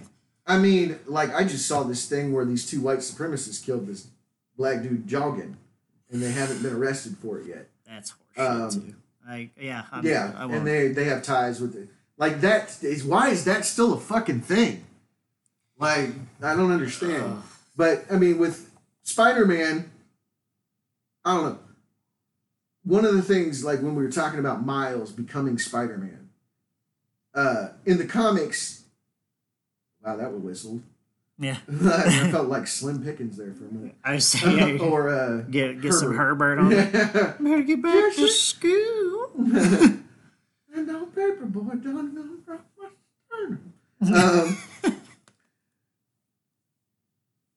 Miles in the comics, Nick Fury gave him his suit.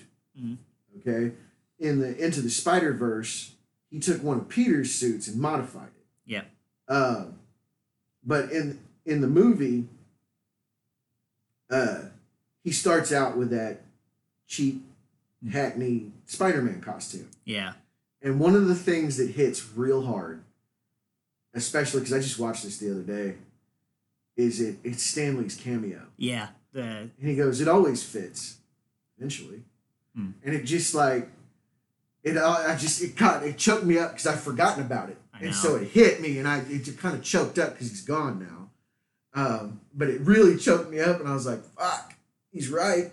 He's gonna grow into it, Yeah. He's gonna get the hang of this." Because I mean, that's one of the things he struggles with throughout the whole movie. He can't even use his powers at will. Right. It just happens. Oh yeah, because he's been Spider-Man for a whole 2 weeks. Yeah, right. Like he's got to get a handle on this so he can save the damn multiverse.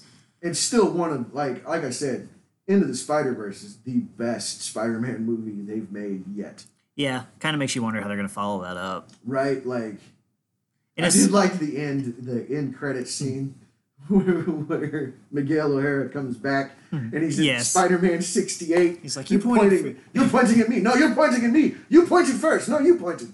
I thought that was fucking You're hilarious. clearly doing it again. You pointed first. Yeah. I thought that was fucking amazing. And I really do hope that if they do another one, they get him back to be Miguel O'Hara. Exactly. And then it makes the inner nerd in me feel like I'm 6 years old again. Oh yeah. Watching Into the Spider, it's so good, especially because I still want to hear some of John Mulaney's outtakes because they said he could ad lib a little bit, but he got kind of filthy with it at times. So who was John Mulaney? Spider-Ham. Oh, yeah, nice. Yes, I would love to see that. I would love to hear some of those, but as I understand, he drops a few F-bombs throughout, so it just wouldn't work in that movie. And especially when you realize that movie came from the two guys who got fired off of Solo. Oh, really? Yes, it was Phil Lord, Christopher Miller. Oh, yeah? Yeah. I mean, 21 Jump Street, I guess. Yeah, yep. So those same guys. And the Lego movie. Yeah. So it was so good. Into the Spider-Verse. I was so impressed with that movie. Like, I took the kids to see it, and we all walked out of that movie because I didn't know how the kids were going to feel about it. Mm-hmm. I was just going to make them go. And that way I had an excuse to go. And we all four of us walked out of that movie just dumbfounded and happy. Like, I was so giddy. It was just so good. It was so good. They just knew how to do it, and they did it right. And I loved that Gwen, throughout the rest of the movie, after Miles and Gwen meet, he's just starting to get his powers, and his hand sticks to her head. Yeah. Throughout the rest of the movie, she has a handprint on the side of her head. She's like, "You do not get to comment on my hair." But yeah, that was awesome. And I loved, like I said, for whatever reason, Spider-Gwen is just so cool. And they even made her really cool in the movie too. Right. Like, she'll be a very strong presence in anything they do, I think, after this. I hope so. Or if they would just give them their own Spider-Verse solo movies, I would be completely content with watching a Spider-Man. They talked about doing that. I know they did. Because hell, even I can't remember her name, but she had the spider robot. Oh yeah, the girls could tell me. I keep wanting to call her Kimiko, but I don't think I that's think it's right. Akiko. Maybe. Yeah. Penny. Penny Parker. Okay. Yes, that's right. It was Penny Parker. I just remember she's from Japan. Yeah, in Right, the year yeah. like 32 something. Like Right. she's way up there. She has that kick-ass spider bot. She's like psychically linked with her pet spider that's in the spider bot. Yes. Um, yeah, I can't remember. But yeah, the girls loved her. They were her favorite. She was their favorite. Yeah. Whereas I My was all about Gwen. my son, I got him a toy one day, and it was the spider robot from Into the Spider Verse. Oh, That's nice. what he chose. He saw that on the shelf. He's like, "That's mine." Like, I own that. yes. Let's see. The comics, it's really wild because like the Marvel universe proper is 616. Universe 616. Right. That's the one that we all know and love. Gwen is actually from 65. But Spider Woman and Silk created a dimension watch. So Gwen can just pop over into 616 whenever she wants. That's what happens when you have a really good character and you just want them to be able to show up whenever the hell you want Exactly. to. Yeah. I need Spider Gwen. We got a thing. It was like I can't remember what movie it was where they're talking about making a movie and blowing smoke rings in the space station in space. And it Oh was like, yeah. It was, wouldn't that with the that was, oxygen and everything would it explode? Oh, you just do that. You that created was a the device movie. that does whatever. Thank you for smoking. That's Yes. exactly that's what it was. Yeah. Thank you for smoking. Love that movie. And it just you make a quick reference to whatever device that filters that out. Oh yeah. That's exact. It's a MacGuffin. Right. It's absolutely a MacGuffin. Just helps you get from one place to another. So yeah, they totally gave her a watch so she can jump back and forth between the dimensions. Her and Miles have this weird relationship because Miles is 16 and she's only 19. It still feels a little wrong because they have a kiss. Yeah. And I remember reading the comics. I think it's called Kissing. I think that's the name of the story arc. And it starts off with Miles, and he's like, "So I totally could kiss Spider Gwen," and it kind of builds into that, and they're going, and he's telling because in the Tom Holland movies, his buddy, I can't think of his buddy's name, the fat kid, Ned. Ned is actually Miles' friend from the boarding school that he goes to. Okay. So they kind of plucked Ned away from Miles and gave him to Peter. Yeah. But he's telling Ned about kissing Gwen Stacy, Spider Gwen. And so he's having to like tell the story, and then you get to the end of it, they totally kiss, and she's like, "Well, when you graduate, look me up." Yeah. And she takes off. I say yeah, because that's that point where like even though they're only 3 years apart, there's still that. She's 19, he's 16. Yeah. There's still a legal. Yeah. If it'd been anything other than a kiss, we'd be looking at statutory charges. Right, which is one of those where it's like it does feel wrong, like when you read that, but I mean, Miles, I love Miles. I don't know, it wouldn't all be possible if it wasn't for Spider-Man. yeah, Spider-Man is the reason why there's this huge, vast universe. Even in the Marvel universe itself, there's a huge universe of just Spider-Man lore. oh yeah, They made it so the mythos for Spider-Man is so deep that you could literally take a college course and become a professor just on Spider-Man.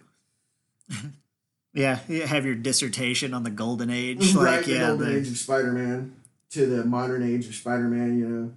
I don't even know what your thesis would be, but I don't know. Spider-Man is just so universally accepted. well, yeah, which is the funny thing because you know, he's so universally accepted that people will still read it when they fuck with it horribly. Like Look at the clone you thing. remember how much of a shit fit people threw whenever Captain America said "Hail Hydra"? I threw a shit fit. Yeah, Um, I was completely pissed off because, I mean, it took Chris Evans being Captain America for me to finally come around and start liking Captain America. right. Even after Civil War.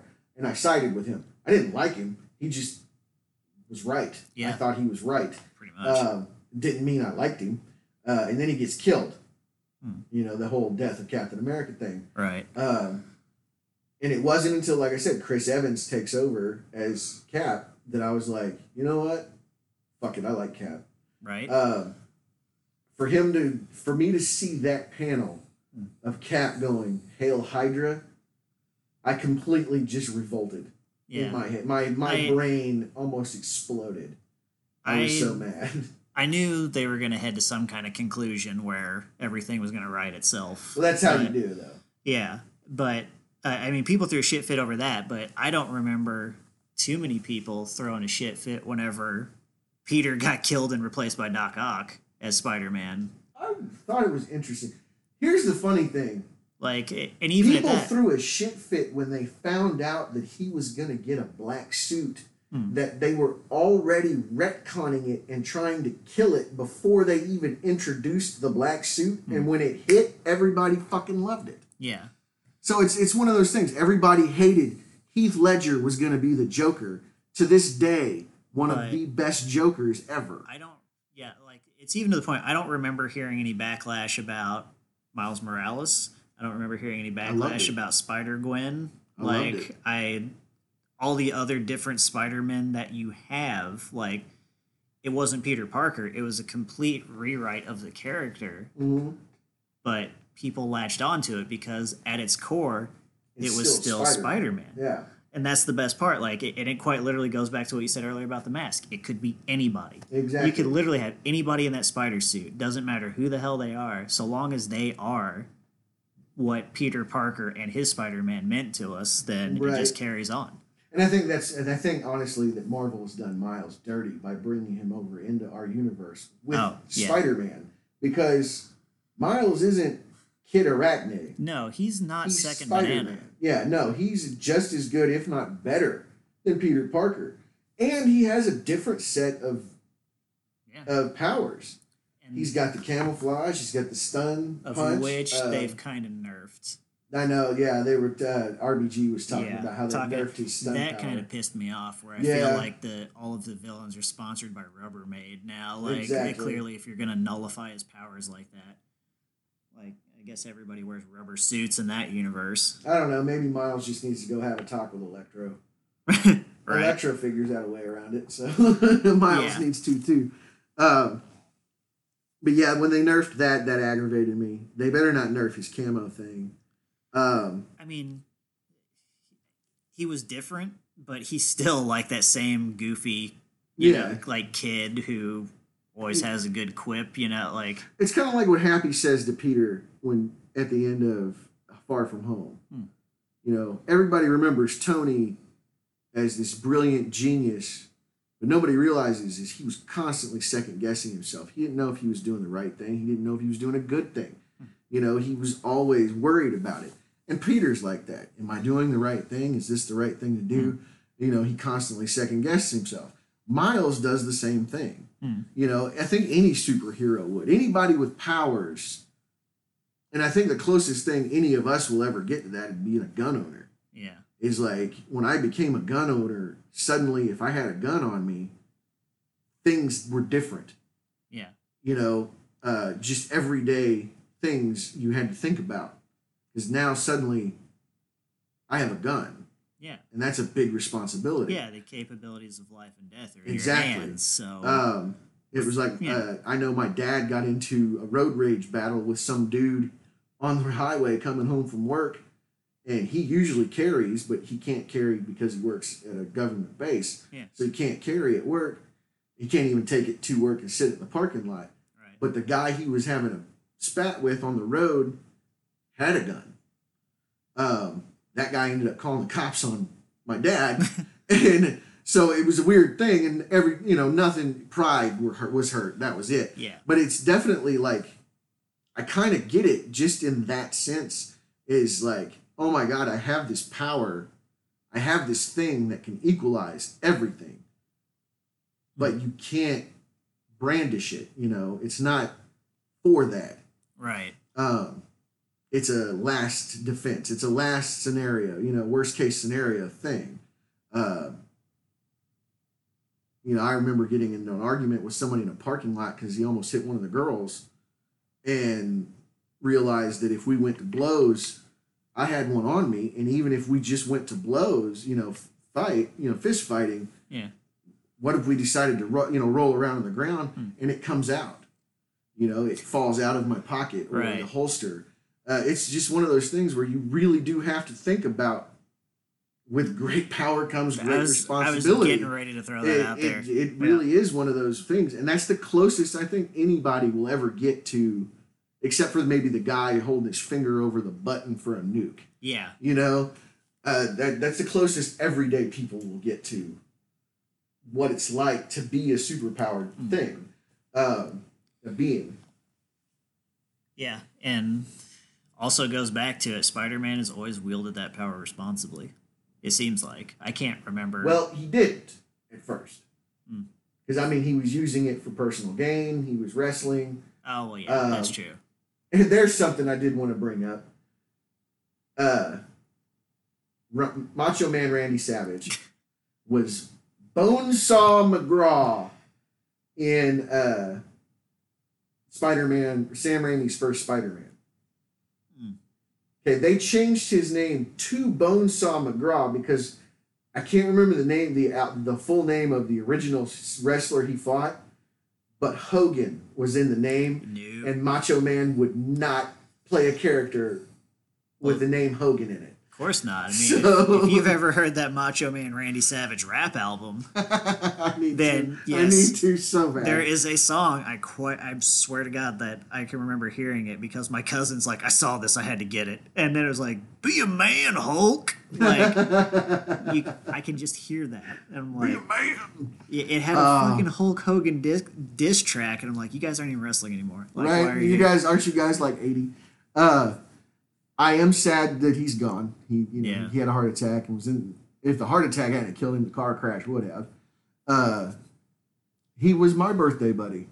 He was born on I was born on his birthday because he was much older than me. Oh yeah. But yeah, we had the same birthday. He's my favorite of the birthday because I also share a birthday with Chad Kroeger. Nice. From Nickelback. Yeah. Mine is Harold Ramis. Oh. Yeah, I get one of the fucking dope. OG Ghostbusters. Oh, that's so awesome. I think the next really cool one after that is Shailene Woodley. Oh, nice. Her and I. Yeah. Which is even crazier because she did that movie The Descendants with George Clooney. Yeah. And George Clooney's character in that was Matt King. And I went by Matt King in high school. Nice. So Shailene Woodley and I have the same birthday. She played in a movie with a character named Matt King. I don't know. I thought it was hilarious. But Johnny Lee Miller. He's he's the next cool one in my birthday buddy rung. So, and that's just because he got to kiss. He got to be with Angelina Jolie for years. There you go. So I think okay, since we're rattling off people who are by their own right pretty cool. Right. Even Nickelback included on that one, I guess. I didn't say that. I'm ashamed I did. So it's so I guess run it into the Magnificent Bastard then. I mean, who do you got? I don't really know. I mean, if we got to go with it. I mean, we can't do Stan because Stan is on another level. Stan is just a magnificent god. Right. At this point, I mean, if it hadn't been for him, we wouldn't have a lot of the stuff that we nerd out about. Let's keep it in the realm of Spider-Man. Do you want to do a movie or you? If it's a movie, it's Spider-Verse. To me, there's no way around that one. If it's a movie, right, if it's a character, I'm honestly leaning on Miles Morales, maybe, I give it to or even a Miles. Spider Gwen. Miles or Gwen, yeah. I'd give it to Miles. He's honestly, Miles is my favorite Spider-Man. I gotta say, Spider-Man. because I wasn't too familiar with the Ultimate Universe, but after Spider Verse, I went and got acquainted. I was gonna And- say if you just want to bone up on just the early days of Miles, I have and there is Spider-Man R.I.P., which Oh, is yeah. the death of Peter Parker, and that whole fight. Yeah. And then immediately after that is I have Spider-Man Volume 1 and 2, all in hardback. and Um, yeah, because so I have Miles' debut as Spider-Man commemoratively. I mean, so Miles, like I had to go back and look. yeah, I mean it's because- good. Yeah, he is by all intents and purposes like I almost want to say he's a better Spider-Man. I have to agree. If only, I mean, well, actually, just the way he's been portrayed all the way up to now, even Well, see, even the fact that he's considered Kid Arachnid now, and he doesn't really seem to bitch well, he's about with the that. Champions Yeah, with Camila Khan and who the hell else is on that team? I think Wiccan and Hulkling are on that team, but they may not be. I don't remember who's all on that team. I just remember Camila Khan, Nova, the kid Nova, Sam, yeah. whatever his name is. He's in the Ultimate Spider-Man. That See, Nova. because Uh, I enjoy the hell out of it whenever it's an interesting choice to take over a mantle from someone else, like Sam Yeah. Wilson Sam as Wilson. Captain America. Oh yeah, no. Okay, no. Perfect. Like to me, He did. He did. Like honestly, I Yeah. haven't read any of it. he's not enhanced like Cap, like, but he is still an ass kicker in his own right. Like he I'm very constantly- excited to see Falcon Oh, and Winter Soldier. Me too. Especially since they cast those guys perfectly for the movies and stuff. Anthony Mackie and Sebastian Stan are fucking I've great. seen a couple episodes of the second season of Altered Carbon, Hmm. and holy shit, Anthony Mackie plays Takashi. Hmm. Oh god, can't think of his name. Plays that character great. Oh, he's Anthony Mackie's awesome, of He's course. And then you remember, really great. if I don't know if you remember, have you seen $1 Million Baby? Yes. Anthony Mackie's the dickhead picking on the special needs guy in that boxing gym that Really? Morgan Freeman knocks the fuck out. Oh damn. Yeah, Morgan Freeman throughout. It's like I always had it at 102. Then he knocks out Anthony Mackie, and he goes, "I knew I had 102 in me." Like I was just like, "Yeah." But yeah, he's a dick in that movie. He gets everything he deserves at the hands of an old man. So I like it when the mantle gets taken over by an interesting choice because, well, Miles Morales kind of comes out of nowhere, really. Yeah, Miles literally fell out of the sky. Yeah, and he nails it. Like he hits the ground running. He doesn't, Well, he gets help. He does get help. I mean, I remember in the early days, Oh, I mean, him and Mary Jane have several conversations. you definitely have to have some kind of help. Whenever Nick Fury steps up and helps out a lot. But even at that, like it was unflinching though. Like it wasn't, Right. you know. He kind of got the powers, kind of realized what he was. Not to mention, I loved the flair he put to his own suit. Whereas, like, because Into the Spider-Verse, the movie, he's a tagger. He does graffiti. Yeah. And his Spider-Man emblem on the front of his chest is graffiti. Yep. And I was like, that's awesome. I've always had a soft spot for graffiti. Yeah. Graffiti artists are very underappreciated, especially since it's... I could agree with that. Especially, because it is vandalism, essentially. But, yeah. I mean, look at Banksy. Right. You can make it an art form. they found a Especially- Banksy painting, a piece of work he did on a condemned building that was going to sell for like $12,000 in Australia, and now that building by itself is like $400,000 because there's a Banksy painting on it. I mean, hell, even at one time he shredded his own painting. They sold the shredded scraps. Yeah, it actually made the value go up. I know. God. But I loved that. It was very kind of street. It kind of, and I'm not going to say I did graffiti. I didn't do any graffiti. Yeah. Like illegal graffiti. I drew a lot in in my sketchbooks and stuff. But it kind of made me appreciate him a little more Yeah. because you know. Well, that makes you appreciate it even more because he's clearly not Peter Parker. They Yeah. don't ever want you to think he's Peter Parker. They want you to realize this guy is doing his own thing, and you know that he's doing it well. And he's still going to honor the code and the moral code that Peter set out, but he is his own man. He's going to have his own set of problems, his own set of, well, shit, he's got his own set of skills. Yeah. You know, it's one of the reasons why I've always liked Black Cat, and I really want a Black Cat to show up. We've had Gwen Stacy, we've had Mary Jane. I want Black Cat because Black Cat in the Ultimate Universe was a little more screwy than in the regular one. Yeah. But Black Cat, like Spider-Man, not Peter Parker. Right.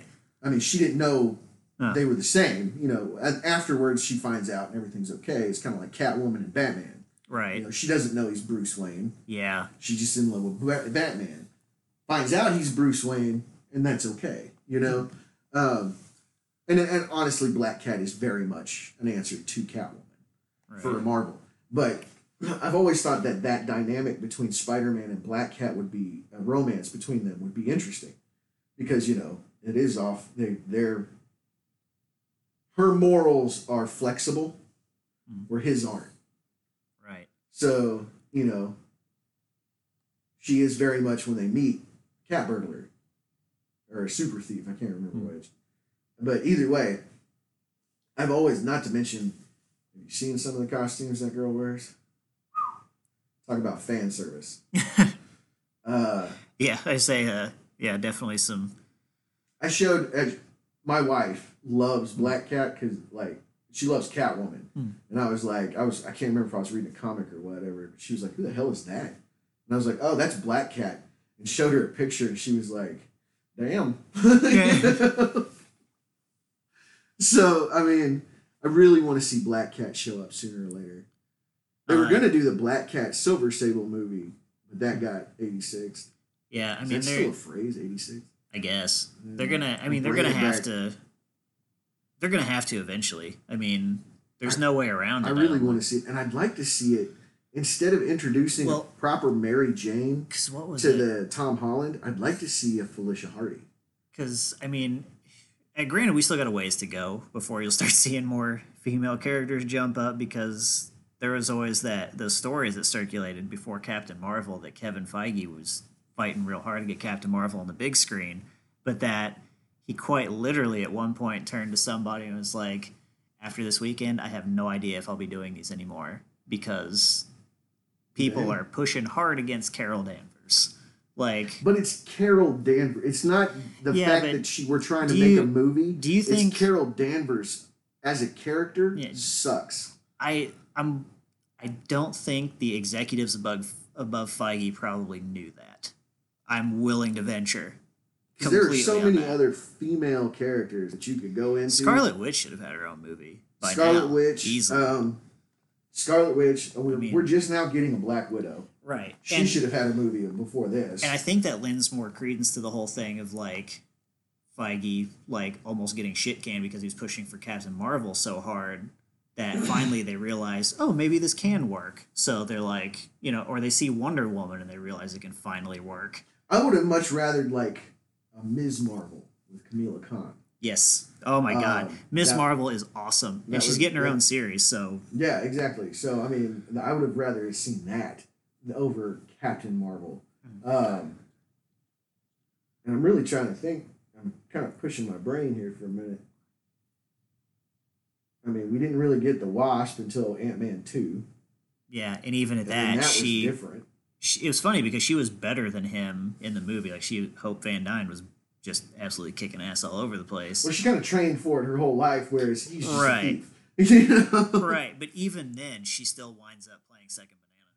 Yeah, she does. She absolutely does. Yeah. Which, kind of frustrating, I gotta say. I did like seeing Janet as Michelle Pfeiffer. Yep. They're just not going to mention all the domestic abuse.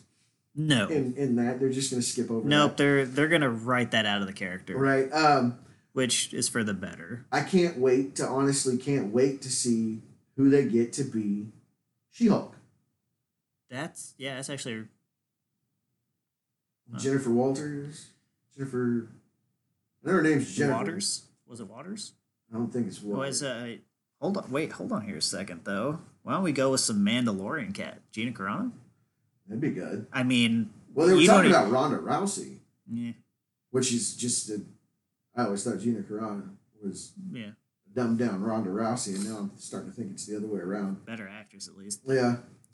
Which I gotta say, and the funny thing is, she still has that look of an MMA fighter. So Oh at yeah, that she point, still looks like she'd just- kick my ass. just CGI some green on her, and you're good. Like, I mean, damn, I'm really starting to sit here trying to think about the Marvel universe, and you know, I'm a guy, so I've always followed the guys. Mm. Uh, I mean, even at that though, well, I mean, we They- kind of got an X-23, yeah, a miniature version. yeah, still second fiddle though. You know, Well, yeah, in she was still Logan, miniature. she was Uh, fucking vicious though. yeah, she was. She had the blade in her foot. Yep, that was Uh-huh. awesome. I always liked that about her. She had the two, and then the foot one. Yeah. Honestly, we need a Spider-Gwen movie. Period. Oh yeah. Gwen would kill. She's so cool. And if they did live action, Haley Steinfeld, why not? Right. Have her play. Just let her be Gwen.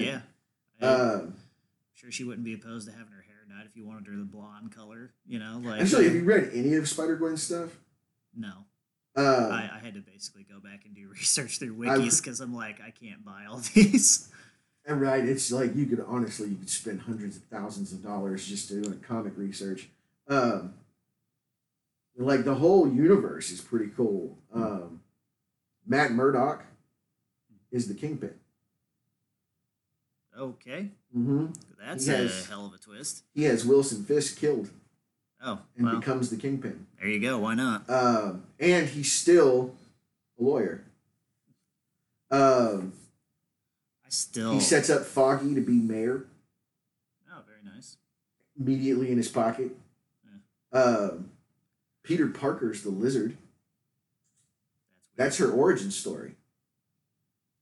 She fights the Lizard and accidentally kills him, and when he dies and turns back into a person, it's Peter. And Peter's her best friend. So Yikes. she accidentally kills her best friend.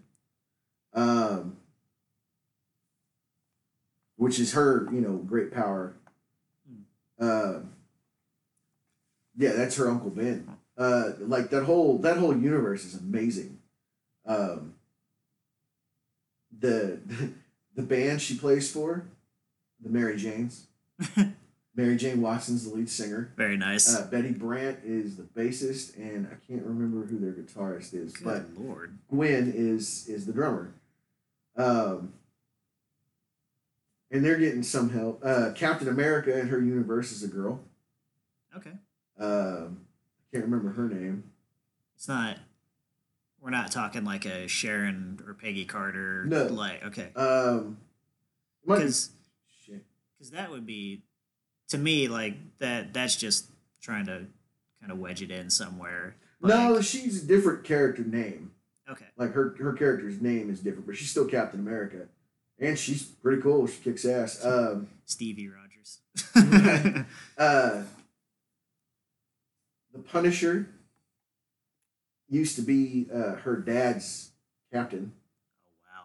Yeah, it's pretty wild. Like honestly, if you get a chance to, I don't have any of them. I want them, but yeah, you should read through them. Matt Murdock has Venom created to try to control Gwen, Oh shit. and her and Venom and her, when they get bonded, they like each other. So it's like she even says, when it comes to Venom and I, we dance to the same tune. Like there's a lot of music references and stuff into it. It's pretty good, and like I love it. It was so original and at the time, because they did Spider-Gwen and then they did Gwenpool. Yeah. Gwenpool is not even Gwen Stacy. Gwenpool is actually Gwendolyn pool, Uh, and she's from our world, like you and me, yeah, and got pulled into the comics. So that's perfect. it is. She knows she's in a comic, just like Deadpool. So yeah, the whole Gwenpool thing's kind of fun. Um, but yeah, Spider Gwen definitely needs her own movie. Serious something other, and I hate the Marvel Rising because now she's Ghost Spider, and I was just like, no, that's No. awful. I don't know what it is about her colors, like her suit colors, they just pop. I don't know. Actually, it's really good contrast. It's that like neon blue and that Mm. pink, that hot pink, and then the white. I don't know, and black. It just works. Like for some reason, those colors work for her. Her shoes are ballet shoes. Yeah. I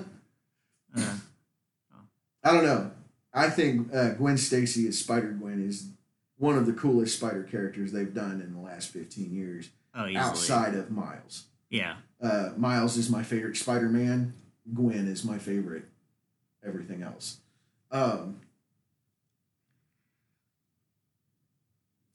And of course, on screen, we all know the best Spider-Man's Toby. That's the. See. I am kidding by that. Please don't everybody. What was it? They said. Hate me for that. Tom Holland was the best. They said Tobey Maguire was good as Peter Parker. Yeah. Andrew Garfield was good as Spider-Man, and then they said Tom Holland is good at both. Yes. So I don't know. I did have a soft spot for Andrew Garfield's Spider-Man, especially when he's starting to learn his powers. He's skateboarding. Yeah. I used to be a skateboarder, so it really kind of. I was just like, yeah, that's exactly what I'd do if I were Spider-Man. You know. I'd be doing tricks on my skateboard and screwing around that way. Like I said, outside of Into the Spider-Verse, my favorite Spider-Man flick is The Amazing Spider-Man. I just thought they did it better. And then they just shit the bed with the second one. Yeah. I mean, honestly, I can't really disagree with that, except maybe for Homecoming. Actually, I was extremely happy to see Mysterio in a movie. I'll be honest. I was too. I've been wanting Mysterio in one of the movies forever, and everybody was talking about how Mysterio was a good guy. I was like, no. Mysterio is a charlatan. He's an FX guy. But I like the way they did bring that into it with Barf and everything. Yeah, if there would have been a Spider-Man 4, there was going to be a Mysterio cameo, and when he takes off the helmet, it's Bruce Campbell. Oh, nice. Like, that to me would have been absolutely amazing. Who is it that Bruce Campbell's wanting to be in that Doctor Strange? He's wanting to be one of the villains. Oh, I don't know. I just can't remember who it is. Hell, like I said, he almost has the look. Like, just let him be an older version of Doctor Strange from a different universe. Another universe is Doctor Strange. That would be awesome. God, I think. Same universe as with Spider-Man. No. Yeah, that's right. I say that. Speaking of magnificent gods, like Bruce Campbell's on another wavelength for nerd culture. He is everywhere. The tip top. And to think, like, honestly, if you want to look at Sam Raimi's superhero movie, Darkman. Yeah, I was going to say Darkman. I do remember that. I saw all three of those and watched them a lot. I've seen all of them a lot. They're actually pretty good. He wanted Bruce Campbell to be the main character, but they wanted somebody bigger named, and they forced Liam Neeson on him. So Bruce Campbell is Darkman one time at the end of that movie when he's running away. He turns around, like, you know it's him because he's the way he's running, and he turns around and it's Bruce Campbell. And I was just like, yeah, there he is. And they made 3 of those. Yeah. They got worse as they went, but, you know, I liked them. I did too. I think that might be a good place to wrap up, though, right off of a tangent. After we sang the lovely praises of Miles Morales and Spider-Gwen for like a half hour. Well, I mean, it does kind of tie together with Sam Raimi. You know, he directed the first 3 Spider-Man movies. We're probably going to get at least a Spider-Man or 2 cameo from his. There has to be a cameo. I would think there's got to be some kind. Especially if they're multiverse jumping. That would be hilarious just to see like Tobey Maguire one last time in the spider suit. Ugly cry. Yeah. I want to see him in the spider suit, ugly crying.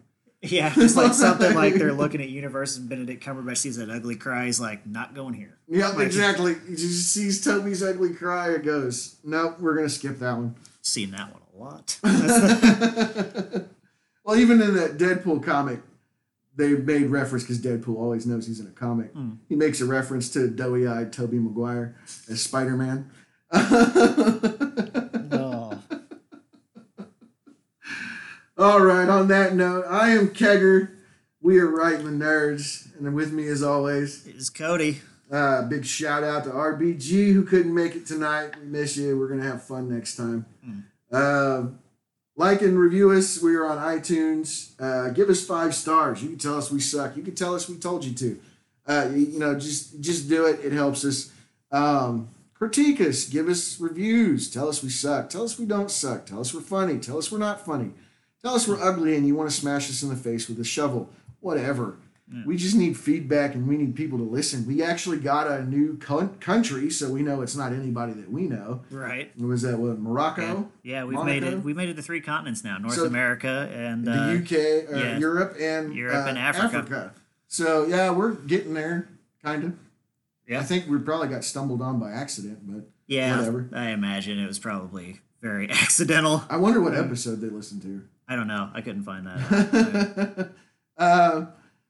We are as always on Podbean. It's where we got our start. We're probably going to stay on there for a while, especially because most of our stuff's on there already. But the little purple icon, click 5 stars on iTunes and help us out. And we will be back with you guys next time with another nerdtastic topic. You guys have a great night.